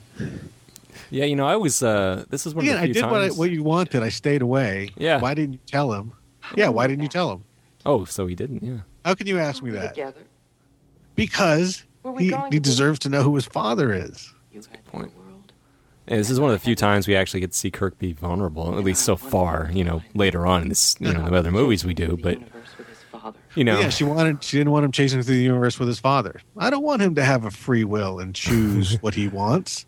What is this free will you speak of? Part of this happens because Carol Marcus is a bad mother. But part of it also happens because David Marcus is a fucking idiot. We learned that in the next movie. Well, yeah, because he is like his father. Well, yeah, he jumps to conclusions. I wouldn't say he's, unintelligent. No, he changed the rules of the test. But he doesn't ask. He doesn't find out for himself. Okay, his mom isn't going to tell me. Well, let me check my genetics, and because I'm sure there's a database, and let me look up to see who else is a relative of me. Oh, look at this. There's a 99% chance that James T. Kirk is my father. Well, he's a dick. Yeah, I mean, they have private investigators and stuff like that here. Yeah. I mean, sure they would in the future, too. Why not? But see, that's this. You wanted to raise him to be some hippie scientist instead of an ass kicker. And if she had, he would have not been stupid enough to try and take on an armed Klingon in the next movie. And get himself killed. Yeah. He probably would have at least lasted 10 more seconds in that. Well, yeah, I mean, if you're more like Kirk, then you would figure out a way to trick the Klingon or something. You're not going to beat the Klingon with a knife. Not when his friends have guns too. You're going to lose that scenario. Yeah, there's a no-win scenario. Yeah, right there. Well, yeah, but that was a real test. That was a real test of character for David. Yeah, it's not the Kobayashi Maru. Yeah, impulse power restored. But sorry, what were you saying? Excellent. Impulse power restored. How the fuck do these guys fix the ship? Well, they all studied up, Sure. They are super smart people. Yeah. I understand, but their ship is damaged. Do they have parts? Where are the parts at? All the spare parts. Like, seriously. I can understand an actual experienced Starship crew being able to cobble together things and get it to work. But it's 50 people on a ship that's built for 250, 350 people. Mm-hmm. How the fuck did they fix it? How big is Regula? It's got to be the least size of a moon. Our moon, at least, or a little bigger. Okay, and where exactly is this cave? It's inside. Inside. So Why is there where's the light? gravity coming from? Or Well, the the light? light is one. Well, maybe they dug a hole in the planet, in the side of the planet, so the sun could shine in, so they could get a nice view. Well, if there's But a where's hole, the gravity coming from? Well, time out. if Regula is about the size of Earth, they would have Earth gravity, right? But I don't think it's the size of Earth. I mean, look at how Does it look small that thing is. I suppose. compared to it. It doesn't. That part doesn't matter. And don't they call it a moon? Where the hell is the light coming from? Yeah. Oh yeah. Because if you have cut a hole through, and let's say there's a force field just protecting it from the outside of space, but that means you can shine a fucking sensor array inside, and you go, hey, look, there's Kirk right there. Lieutenant? Well, why don't we just fire our this phasers at big it? giant rock in space has got jungle in the middle. Right. Sensors should be able to pick that shit up. Is this supposed to be the Garden of Eden? Oh yeah. Okay. Yeah. He's eating an apple. Yeah, makes sense. Yeah. So we find out he cheated, and this sets up. Yeah. Yeah. Oh, and by the way, Then you never faced that. Oh, by the way, that test we were talking about all this movie, it's complete bullshit, by the way. I don't believe in the no-win scenario. I don't like to lose. Yeah. Spock, you there? But it's just so Kirk, you know what I mean? It's perfect. And also, the communicators got bigger too. Yeah. Well, they got cooler. It's a cool Kirk moment. I will not deny that. I don't like to lose. See here, did you notice that they actually have somebody remove their jackets? They have a wardrobe guy right there. Yeah. Excuse me, I'll take that for you. Why were you wearing this whole time? I don't know. Because it's I cold. have this other fancy jacket. See, we have to change you back. Yeah. Well, make sure they're there with our jackets. We don't want to have to go into battle or something without our jackets on. Yeah. I mean, they do have Wait, did they clean Kirk's? Yeah. Yep. Yeah, they did. Wow. So let's clean the blood off the captain's shirt for. Well, they must have a dry cleaning service. I mean, they do have, a space janitor in the beginning of the movie. So Well, I will give there really shouldn't be a reason why he has blood on his costume after that. Maybe that's why they changed him. You mean blood after the scene where Scotty's nephew dies? Right. Once there's blood on there, once you have a moment, I'm going to take this off so you guys can clean this up, or I can get a different one. Sure. I'll wear this goofy jacket. Oh, why are you wearing that, Savik? Yeah. Yeah. I mean, he could have just buttoned up his thing and it would have covered the blood either way. I mean, I would think that he wouldn't have time to worry about that kind of thing with this guy coming after him, trying to kill him. She can still outrun us and outgun us. Yeah, Regula doesn't look that big, so the gravity is probably a little off. It'd probably be like 1/6 gravity, like on the moon. Now, one thing that's interesting, just a quick story, is back when I was younger, we played the Star Trek role-playing game, and one of the guys who was on who was playing it, you could make specialties for your character, and he made his specialty. His character was an expert on Captain Kirk, so he could sort of roll against a what would Kirk do in this scenario sort of thing, and he thought that would help his character. And then we watched this movie, and we're like, well, actually, whenever there's a problem, Kirk just goes, Spock situation, and Spock basically tells him what to do. And he's like, Mutara Nebula. Let's go to the Mutara Nebula. That's Kirk's secret, Spock. Yes. So it's like you're an expert on Kirk's career. What would Kirk do in the situation? He would ask Spock what to do. Here's another thing from the Nitpicker's Guide. In the 23rd century, why do they have to manually lift the grates for the torpedo? Yeah, and this is one of the most badass montage scenes. And that's the thing is it's Nicholas Meyer sacrifices a lot of logic to kind of drive home some of the nautical things and some of the themes going in. That it's like, it doesn't make any sense, but in a movie, in the submarine movies he's trying to emulate, that's what they do. Okay, wait a second. This dude's got like a little clipboard in his hand back there in the background. It looks like he was right. It looks like he was doing something. He was busy, right? If they're so spread thin on this ship, why are they all standing around on the bridge? Shouldn't they be busy doing stuff, trying to run the ship? Yeah. There would be no way that 50 people could actually run that ship. And I don't care what anybody says. These special effects still look pretty damn good. They did a fantastic job on this end battle. Well, people say actually, most of the effects that they did were good. It's just that they had to reuse other ones. Now, is it? I know this is the same looking effect that they use in Best of Both Worlds. Do they refer to it as the Mutara Nebula in Best of Both Worlds? Where they hide from the Borg. Because it looks the I same. don't believe so. Kara again. Well, But the nebula goes away. Because the nebula's not there in Star Trek 3. Oh, yeah. It's just called the Mutara Sector. Oh, yeah. Mutara Sector restricted. Yeah. Yeah, so, there's a... it's hard to tell how far away they are from the nebula. Well, it couldn't be that far because they're moving at like less than impulse, right? So it's got to be pretty dang close. That's why I always figured that. Well, that maybe it could have been regular. But you also forget how fast impulse is.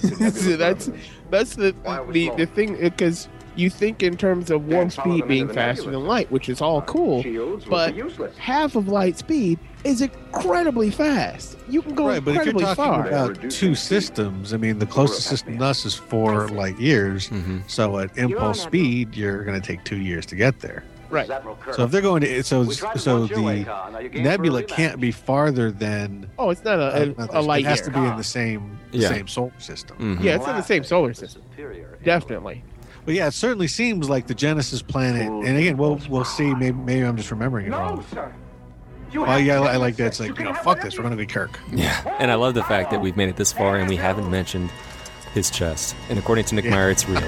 It's a real chest. It's his real chest. That's what I'm just saying. Let's just get that out of. Let's clear the air. Then right there, that's his real why chest. we didn't mention it. There's another thing we have to clear the air is, what's with Khan's haircut? I mean, he's on the planet. He gets bangs. Yeah, That's and how they do things down there, and a little. Well, because in Space Seed, he had his he had a ponytail. Yeah, but it was black, dark hair, right? And so here it's gray and long. I don't know why he would have bangs, other than it just looks cool. I don't know. All of a sudden, he switches from a fairly utilitarian to kind of what puffy. Well, a lot of time went by. I mean, it's the '80s. That was big, but mostly with heavy metal chicks. That's totally who we should have totally asked Chris Wood to be on this one. Yeah, I mean, look how it's kind of like combed back on the sides and then like brought forward a little bit. Mm-hmm. So it's a little mullet-esque almost too. A little bit, a little kind of hockey hairish, kind of. But yeah, a little bit. I always did like the little kind of broken Federation emblem. Oh, that he's wearing. Yeah, that he snagged off of someone, I guess. Is that like from someone's belt? That's what I always kind of thought. Like he must have ripped that off. I was like, something. dude, you ripped off a dude's belt buckle? What the fuck is that? No, he made that. He made it out of. Yeah. Now, see, this is interesting here because the two ships are not level. Nope. Right. So at some point they get level. Well, because you're going to see the Enterprise sink down here in a second. Yeah, Enterprise goes down. Yeah. And then Enterprise comes back up. Enterprise moves up and down, up the the y-axis. That it all comes from that line that's coming up. He shows a two-dimensional thinking. Right. Because Khan wouldn't be aware of moving in 3 dimensions because it's from the past where we don't have ships that move through the air and fight. Maybe. Mm-hmm. Yeah. Right. Again, if he's so fucking smart, he can't figure out up and down. And even if they're supposed to be like submarines, there's up and down in the water. Yeah. There. But like, still, why would he assume he's fighting on land? And why doesn't Kirk make that assumption? He's thinking 2-dimensionally, isn't he? Till Spock actually says that. It's like, oh, we can go up and down in space. I forgot. And then it's like, if that's the case, why do they come back up? Can't the phasers shoot up? Yeah. Just go down and shoot up. How about this lovely thing? Why is it that they're facing each other at the level, like the top of the ship and the top of the ship? Yeah.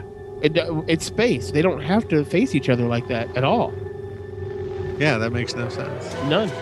Except then you don't get this cool, hey, we almost collide thing. Hey, wait, it looked like one was, are they just sort of spinning around in circles? Yeah, I guess. It seems that way. Yeah, I mean, they're kind of clueless as to what direction they're going. They have no sensors, other than just their eyes, right? So, I mean, I love the way these two ships attack each other. It's very nautical, like the way cannons would shoot off of old sailing ships, It's really neat. So if this was supposed to be his son, this scene would, I guess, make more dramatic sense, even though, I mean, it's not in the movie. You would just assume, they're really good friends, sure. And certainly like a first in command.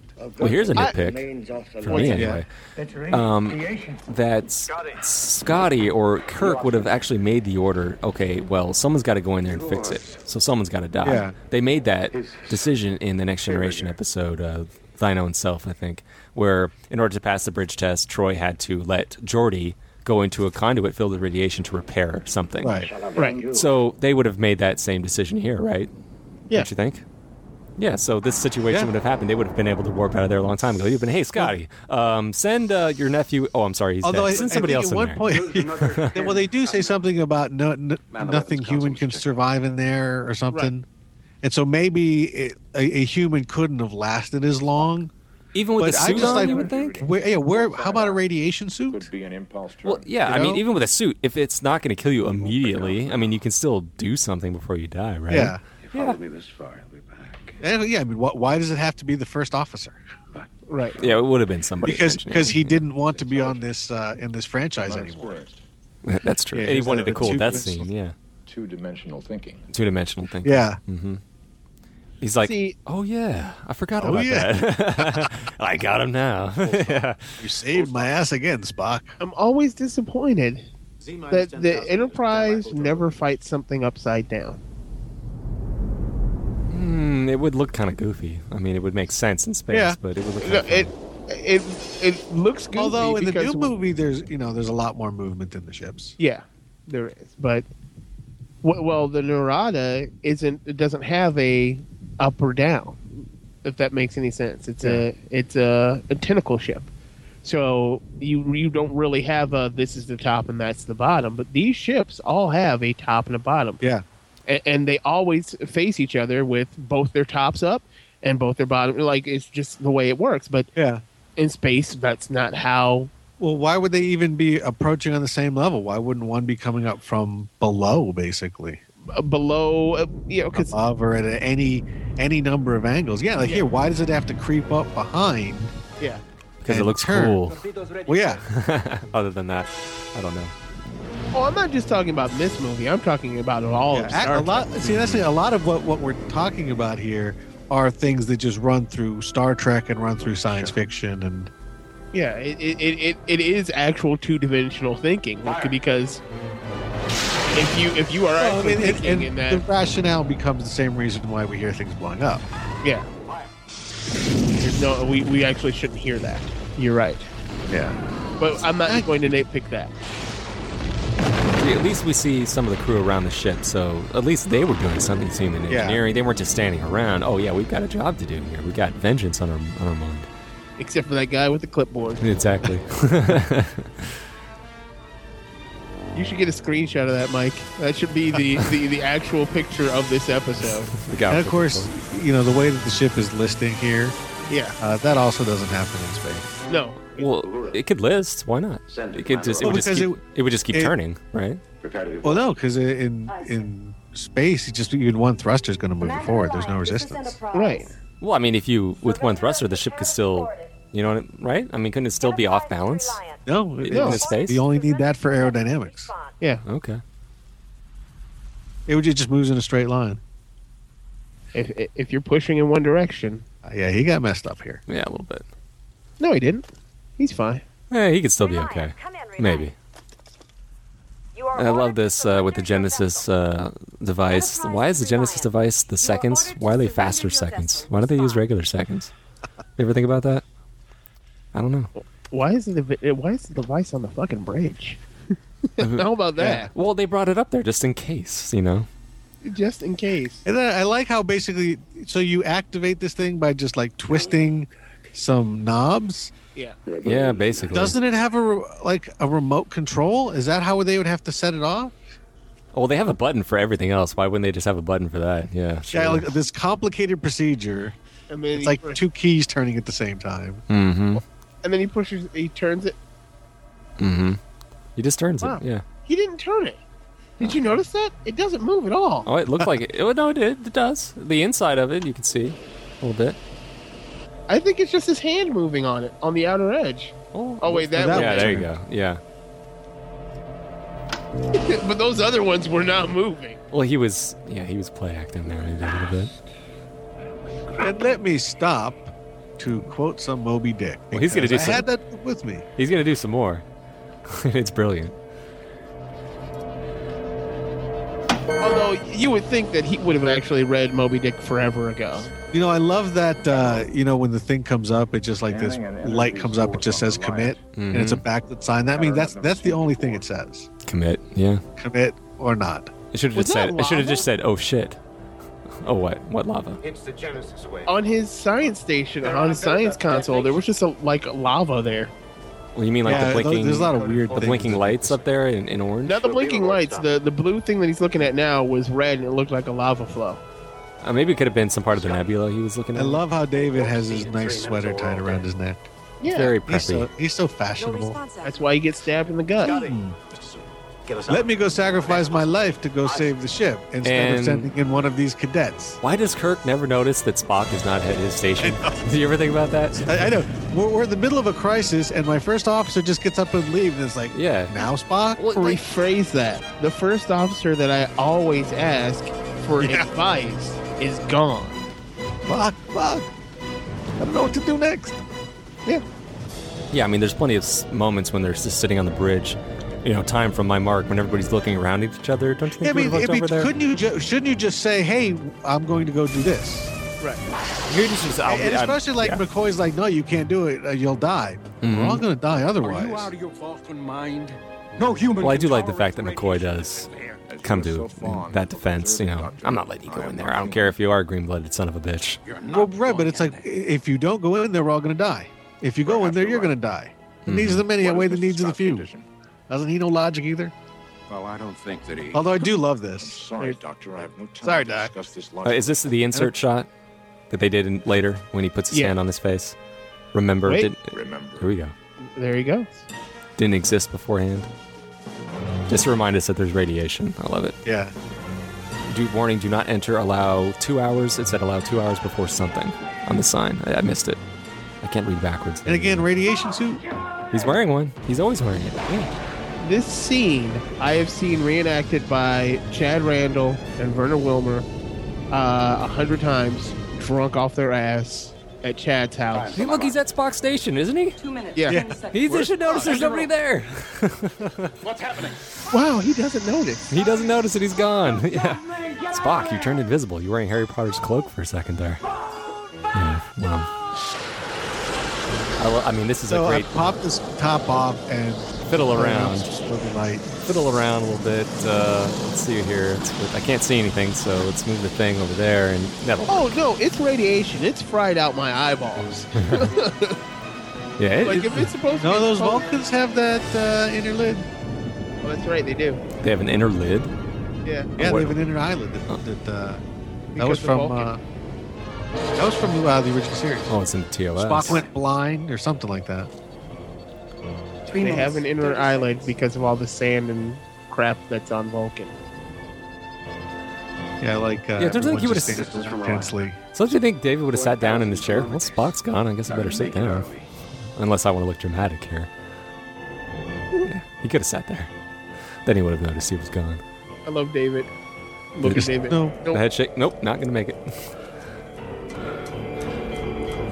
This is one of the great music cues, but no, there's plenty about that. But I mean, the fact that he gets... I mean, I wish I would have some great one-liners to say to somebody like this when I passed on, but I don't think I could ever do the justice that Ricardo Montalban does here. Yeah. I mean, I wish I met him in person. I didn't, unfortunately, when I had him autograph my DVD. My brother did, but he said he was quite magnificent even in person. There's very few Star Trek people other than Mr. Shatner himself that aren't really nice and grateful to actually have what they have because of Star Trek. Really? Oh yeah, almost all of them are really, really nice. I've met. Oh, that's great. Yeah, I've always been afraid that they... Now, see, immediately the nebula's gone. Yeah, see? Yeah, you're right. What, did it suck it all in or something? I guess. And then it's got all this stuff going out, and now this weird halo starts forming of the Genesis wave. And they're escaping it. Do they explain what the difference is between the Genesis wave and just the Genesis torpedo itself? I mean, as the torpedo goes off on that demonstration we saw, is that what the wave becomes? At the when it's going over that place, is that the wave? Okay, so it's just... So yeah, they never really identify what do we see? No, look, that's the focal point of where the wave is. If you look, there's the outer edges, and everything's coming together. It's the nebula. Okay. Thank you. Engine room. When the goddamn thing- now he figures out Well done, that Scotty. Spock is gone. Yeah. It takes him Well a while. done, Scotty. Well, nobody notices that he's gone. Yeah. It's nobody. You know, I mean, don't you think even Savick would look over just to the other Vulcan on the bridge? It's like, oh, this is pretty scary shit, isn't it? It's glad we're not showing any emotion, right? Oh, you're not there. But, Yeah. it took him a while to notice, yeah. See, now it's a planet so already. that's the planet forming. Formed Yeah, pretty that's a damn planet quick. forming. It's from the nebula. This is a brilliant piece of music that wasn't available for the longest time. I love this. This rundown to engineering. And a nitpick here, why are they all standing around? Yeah. What are they looking at? Are they just looking at Spock dying? It's like, man, glad we're not in there. How about somebody put on a radiation suit and go in and get him?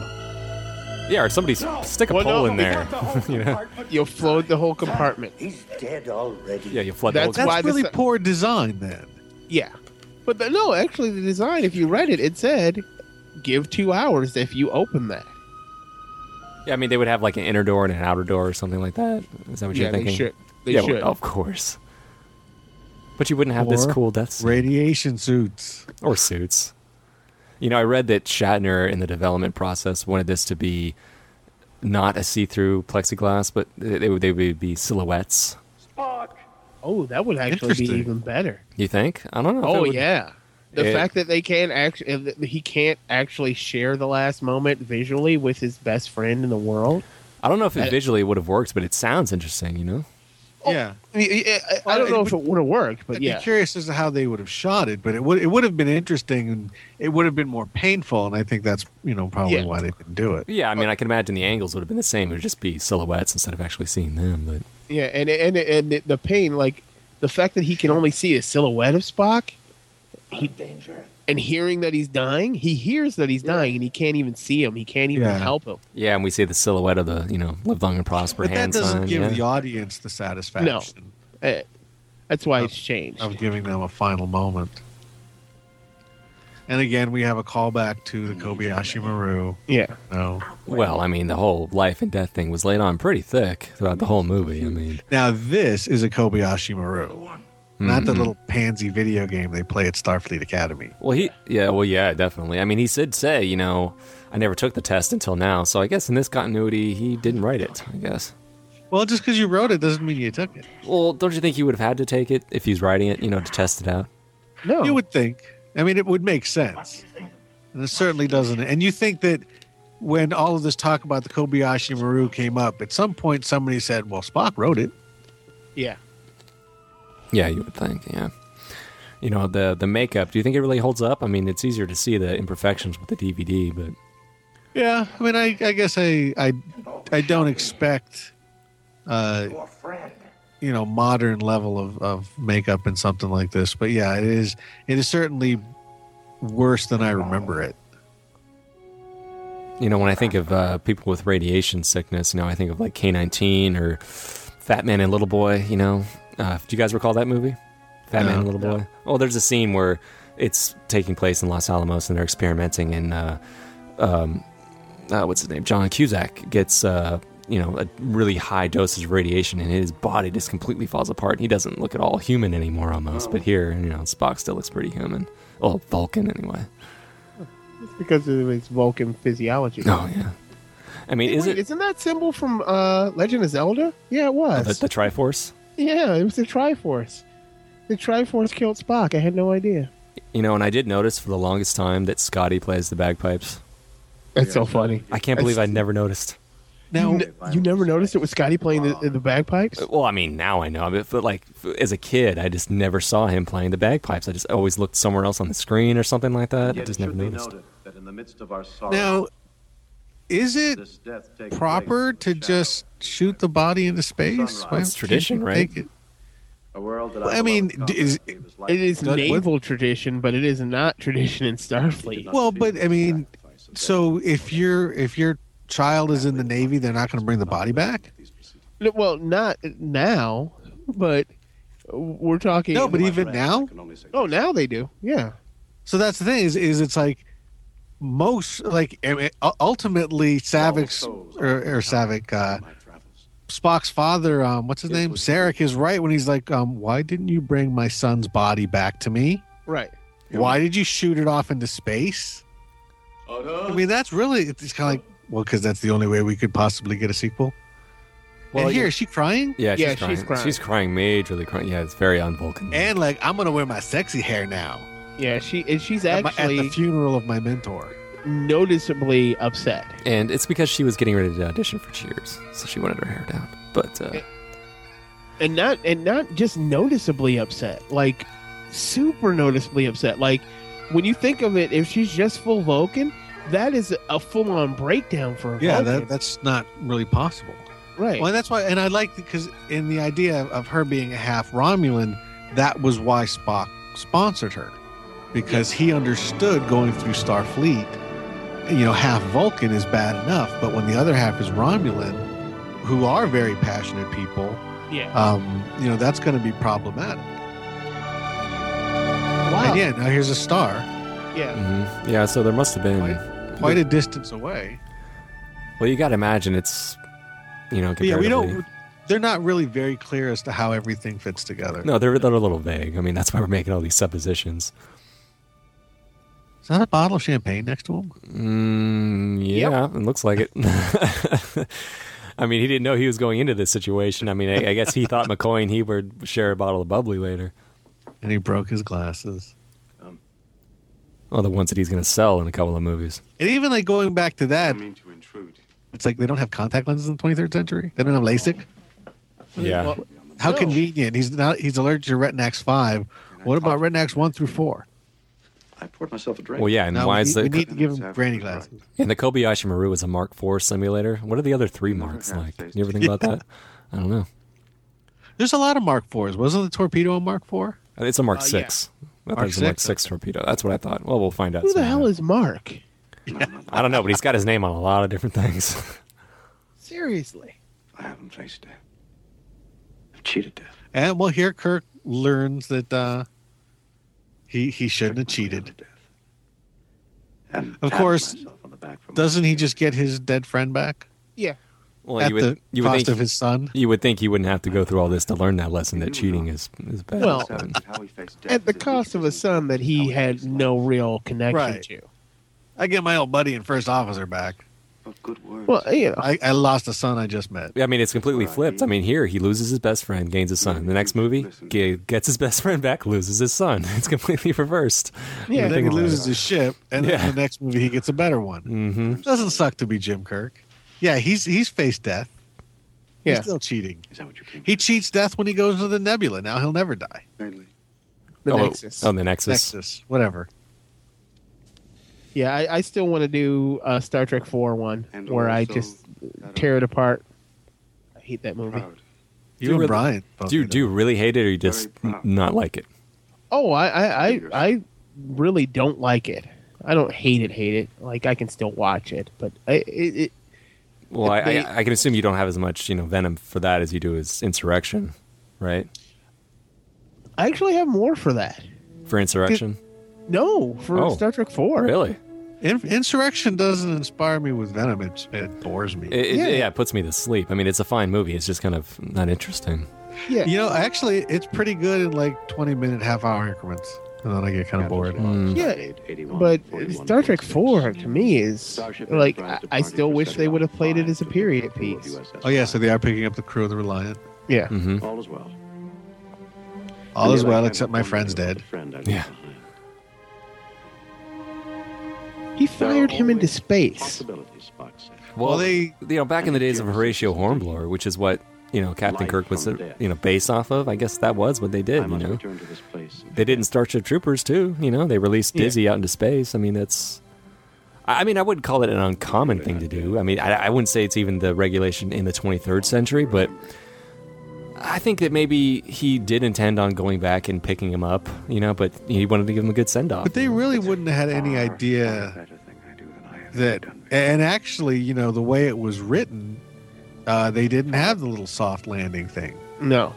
Originally. That was added later. That was not something Meyer wanted to do. When you really think about it, it got lucky it landed on the planet. Because if you fire a torpedo into space, it just keeps going. Well, even then, if it went into the planet, it probably would have burned up in the atmosphere, right? Yeah. But it was still in flux, so they didn't. But when a photon torpedo looks like it's converted into energy, doesn't it? I mean, no, basically a glowing ball of light. It actually has it's got a glowing ball, but it actually is something. There's something physically hitting with photon torpedoes and quantum torpedoes, for that matter. Phasers are just energy. I don't know why I know that. I don't know, but I do know that. So this is all added. Yeah, well, I do know that McCoy said something about he's not dead as long as we remember him. I know that they used that in Seinfeld. Yeah, that was a good callback Seinfeld did. But this is added, right? And I don't think Nick Meyer wanted this to be there. No, he didn't. I remember like when this came out, there was a lot of like, I think I see him in the background there. I think I saw a shape. It looks like Spock. He's alive. Well, I mean, I wish I could have seen this in the theater, in its initial run. I'm not old enough, unfortunately. Well, I could have seen it, but I was 5. Mark, yeah, there it is, Mark 6. I saw it opening night. Wow. I used to touch that every day. That's still crazy to me. I used to touch that photon torpedo on a daily basis. Did you get to lie in it and whatnot? No, I never got to lie in it because it was strapped closed by the time I started working there. Oh, okay. And yes, it did open up. As a coda here, this is pretty amazing. Spock delivers this brilliantly. These are the continuing. It's a nice pan over though, but him doing this that we've only heard Kirk do, this is nice. And it's really touching. To explore. It's a mix. It's a mix of what? Of the old one and Next Gen. Oh, I see. To boldly go. Well, because they don't say 5-year mission. Oh, they did, but it does say no man, as opposed to no one. It says continuing mission, which is what Picard says. All right, well, that was Star Trek 2. Yeah, that was, we tore it apart as best we could. And I think I love this movie. And I think we were very respectful of it. We're obviously Star Trek lovers, but I think and ultimately though, we were just talking about the bad stuff, and even we had to stop and go, "This is fucking awesome." Well, yeah, I mean, during that whole scene, we're like, "Oh, this is just kick ass." I mean, come on. And most of the nitpicks are, things that they just didn't feel were necessary. I mean, there's a lot of conveniences, but they aren't necessary because it's still a good movie. Well, yeah. I mean, that's not.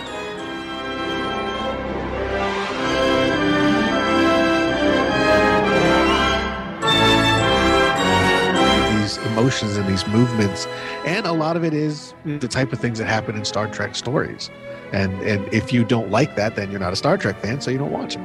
Right. But this actually was fun. I don't feel as bad about saying things about it as I thought I would. I'm glad you finally had the opportunity to get this all off your chest, because you and I had been exchanging emails for a while beforehand, and you would constantly bring up like, what about that scene on the bridge when I can't believe it, I never thought about it. I'm like, man, he's got a lot to say about this. Honestly, this all did start from a discussion with Michael Felsher about Star Trek 3, when he said, and he actually brought this up in the commentary that we recorded. Mm-hmm. If the Genesis planet is such an important deal, why do they only send just this one vessel, and there's no, why are there not 100 ships guarding this planet? Mm-hmm. And in that movie, I think they do kind of explain it a little bit in terms of it's just forbidden and it's contested. Maybe actually this doesn't occur in Federation space. Maybe this is uncharted or unclaimed space or something like that. Who knows? But there's at least a little implication in that. And I was like, well, wait a minute. Why wouldn't they have people? Why wouldn't they have that many people surrounding the regular space station? And then after I thought about it, I was like, well, that's true. Why would they do that? And you start looking at the movie and you're going, well, wait a minute, that doesn't make any sense either. And if that doesn't make, I always had a problem with, Kirk was supposed to raise the shields. This is all his fault. Right. This is not good. But yeah, it's still, and the thing is, a great movie is great because we don't care about any of that stuff when we're watching. We're just going, oh my God, this is awesome. Right. So everything can be picked apart very easily. Yeah, I mean, and that's one of the things that actually I do like about your show is, certainly all the commentaries that I've been a part of, and I've been ones that were about movies that are generally despised by people. but there's still good stuff in all of those. You know, there's good stuff in Batman and Robin to some extent. I mean, there's fun things about it, and Revenge of the Sith, and really all but a few really, really, truly horrible movies have something worth it. Just as even great movies have things that are like, well, we could try to explain this better, but that's not important to what we're trying to do. We're trying to entertain. We're trying to communicate something else. You know, people love Star Trek 09, but you know, there's a lot of convenience in that movie. That movie, that's just like this. I mean, there's so many things you just have to accept so that the movie moves forward. And most Star Trek movies seem to do that, to the point where it's like that's almost Star Trek's thing. Yeah. The best ones do it. It's just like bad sets. You know? Yeah. Paper mache rock and contrived plot conveniences are the heart of every story. All those paper mache rocks are just so much fun, though, you know? But as we wrap up the credits here, you know, I think you were very respectful. Like I said, both of you were, but this was kind of Mike's kind of idea from the start. And he was very respectful. He was worried he was going to come off like a jackass, but I think you were quite respectful of the movie, the fact that you still love it. But there's still a lot of things you want to point out, and both of you were very respectful, and I hope I was too. And I love this film. Whether you consider this to be your favorite or what, I mean, everybody's favorite Star Trek movie varies. You know, mileage may vary, but I think that it still holds up, and it's fun to nitpick. I mean, Trekkers love to do this. It's fun. I mean, they did write whole books about this kind of stuff. Yeah, you know? and what's amazing to me is one, I've just watched this movie now. I spent the last 2 hours watching it, and I watched it again within the last couple of days, and that's probably got to be like my 30th time or something. I mean, I still keep watching this movie. This is one that I do just pop in. Like, you know what? I haven't seen that. I'll check that out. I just saw it a year ago when it played at a local sort of revival theater in 70 millimeter. Oh, I wish I could have been there. That would have been nice. Actually, you don't, because it was summer and it was ridiculously hot in a very, very old movie theater that didn't have good air conditioning. But anyway, that's the end of this thing. Yep. It's got to be, because see, there goes the Paramount logo. Yeah, the movie just ended. So I just want to thank everybody for sticking with us and allowing us to nitpick one of the greatest Star Trek films in the Star Trek canon. And it was a real pleasure to have Mike. What can we tear up next? Star Trek 09, a motion picture, if we can, yeah. But I just want to thank Star Trek 6, baby. Oh, we did that already. Yeah, they did a Trek 6 one. Yeah, I know. Where there was a little bit of bashing there, but mostly love. But, you know, Damon, you want to do a 4? I'll do a 4. Although I like 4. I like it a lot. Well, when was the last time you watched it? It's actually been beginning to end. It's been a while, but I watched chunks of it. See, I like the humor and a lot of stuff you don't like about it. I don't mind the humor. I just.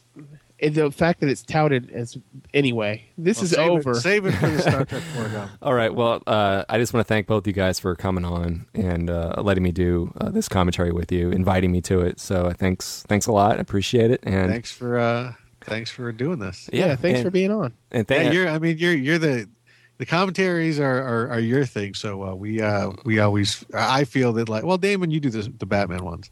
But movie stuff, you know, we've done these on your show, so when we think of commentary, we think of you. Well, thanks. And be sure to check out Geek Fights at geekfights.net. And you're still doing Into the Batcave, right? Nope. Oh, you stopped doing that? Yep. Well, you still have them available, though, I assume, so you can still check that out. I guess. I don't know if they're still available. Yeah, I don't know. We should look into that. We should take a look into that. But yeah, check they're out. They're still on iTunes, so I'm assuming they're still there. Well, you can find us at the soullessminions.libsyn.com, and of course you can find Geek Fights at geekfights.net. And they've recently done over 100 episodes, and they're still rocking and rolling. So be sure to check it out. They got a lot of cool topics and a lot of cool Star Trek stuff too. You know, Best Mediocre Trek was a recent favorite of mine, so be sure to check that one out. It's pretty dang funny. I mean, what is the most average episode? I don't know. But all right, this is Josh, and I'm signing off. Good night. Bitches.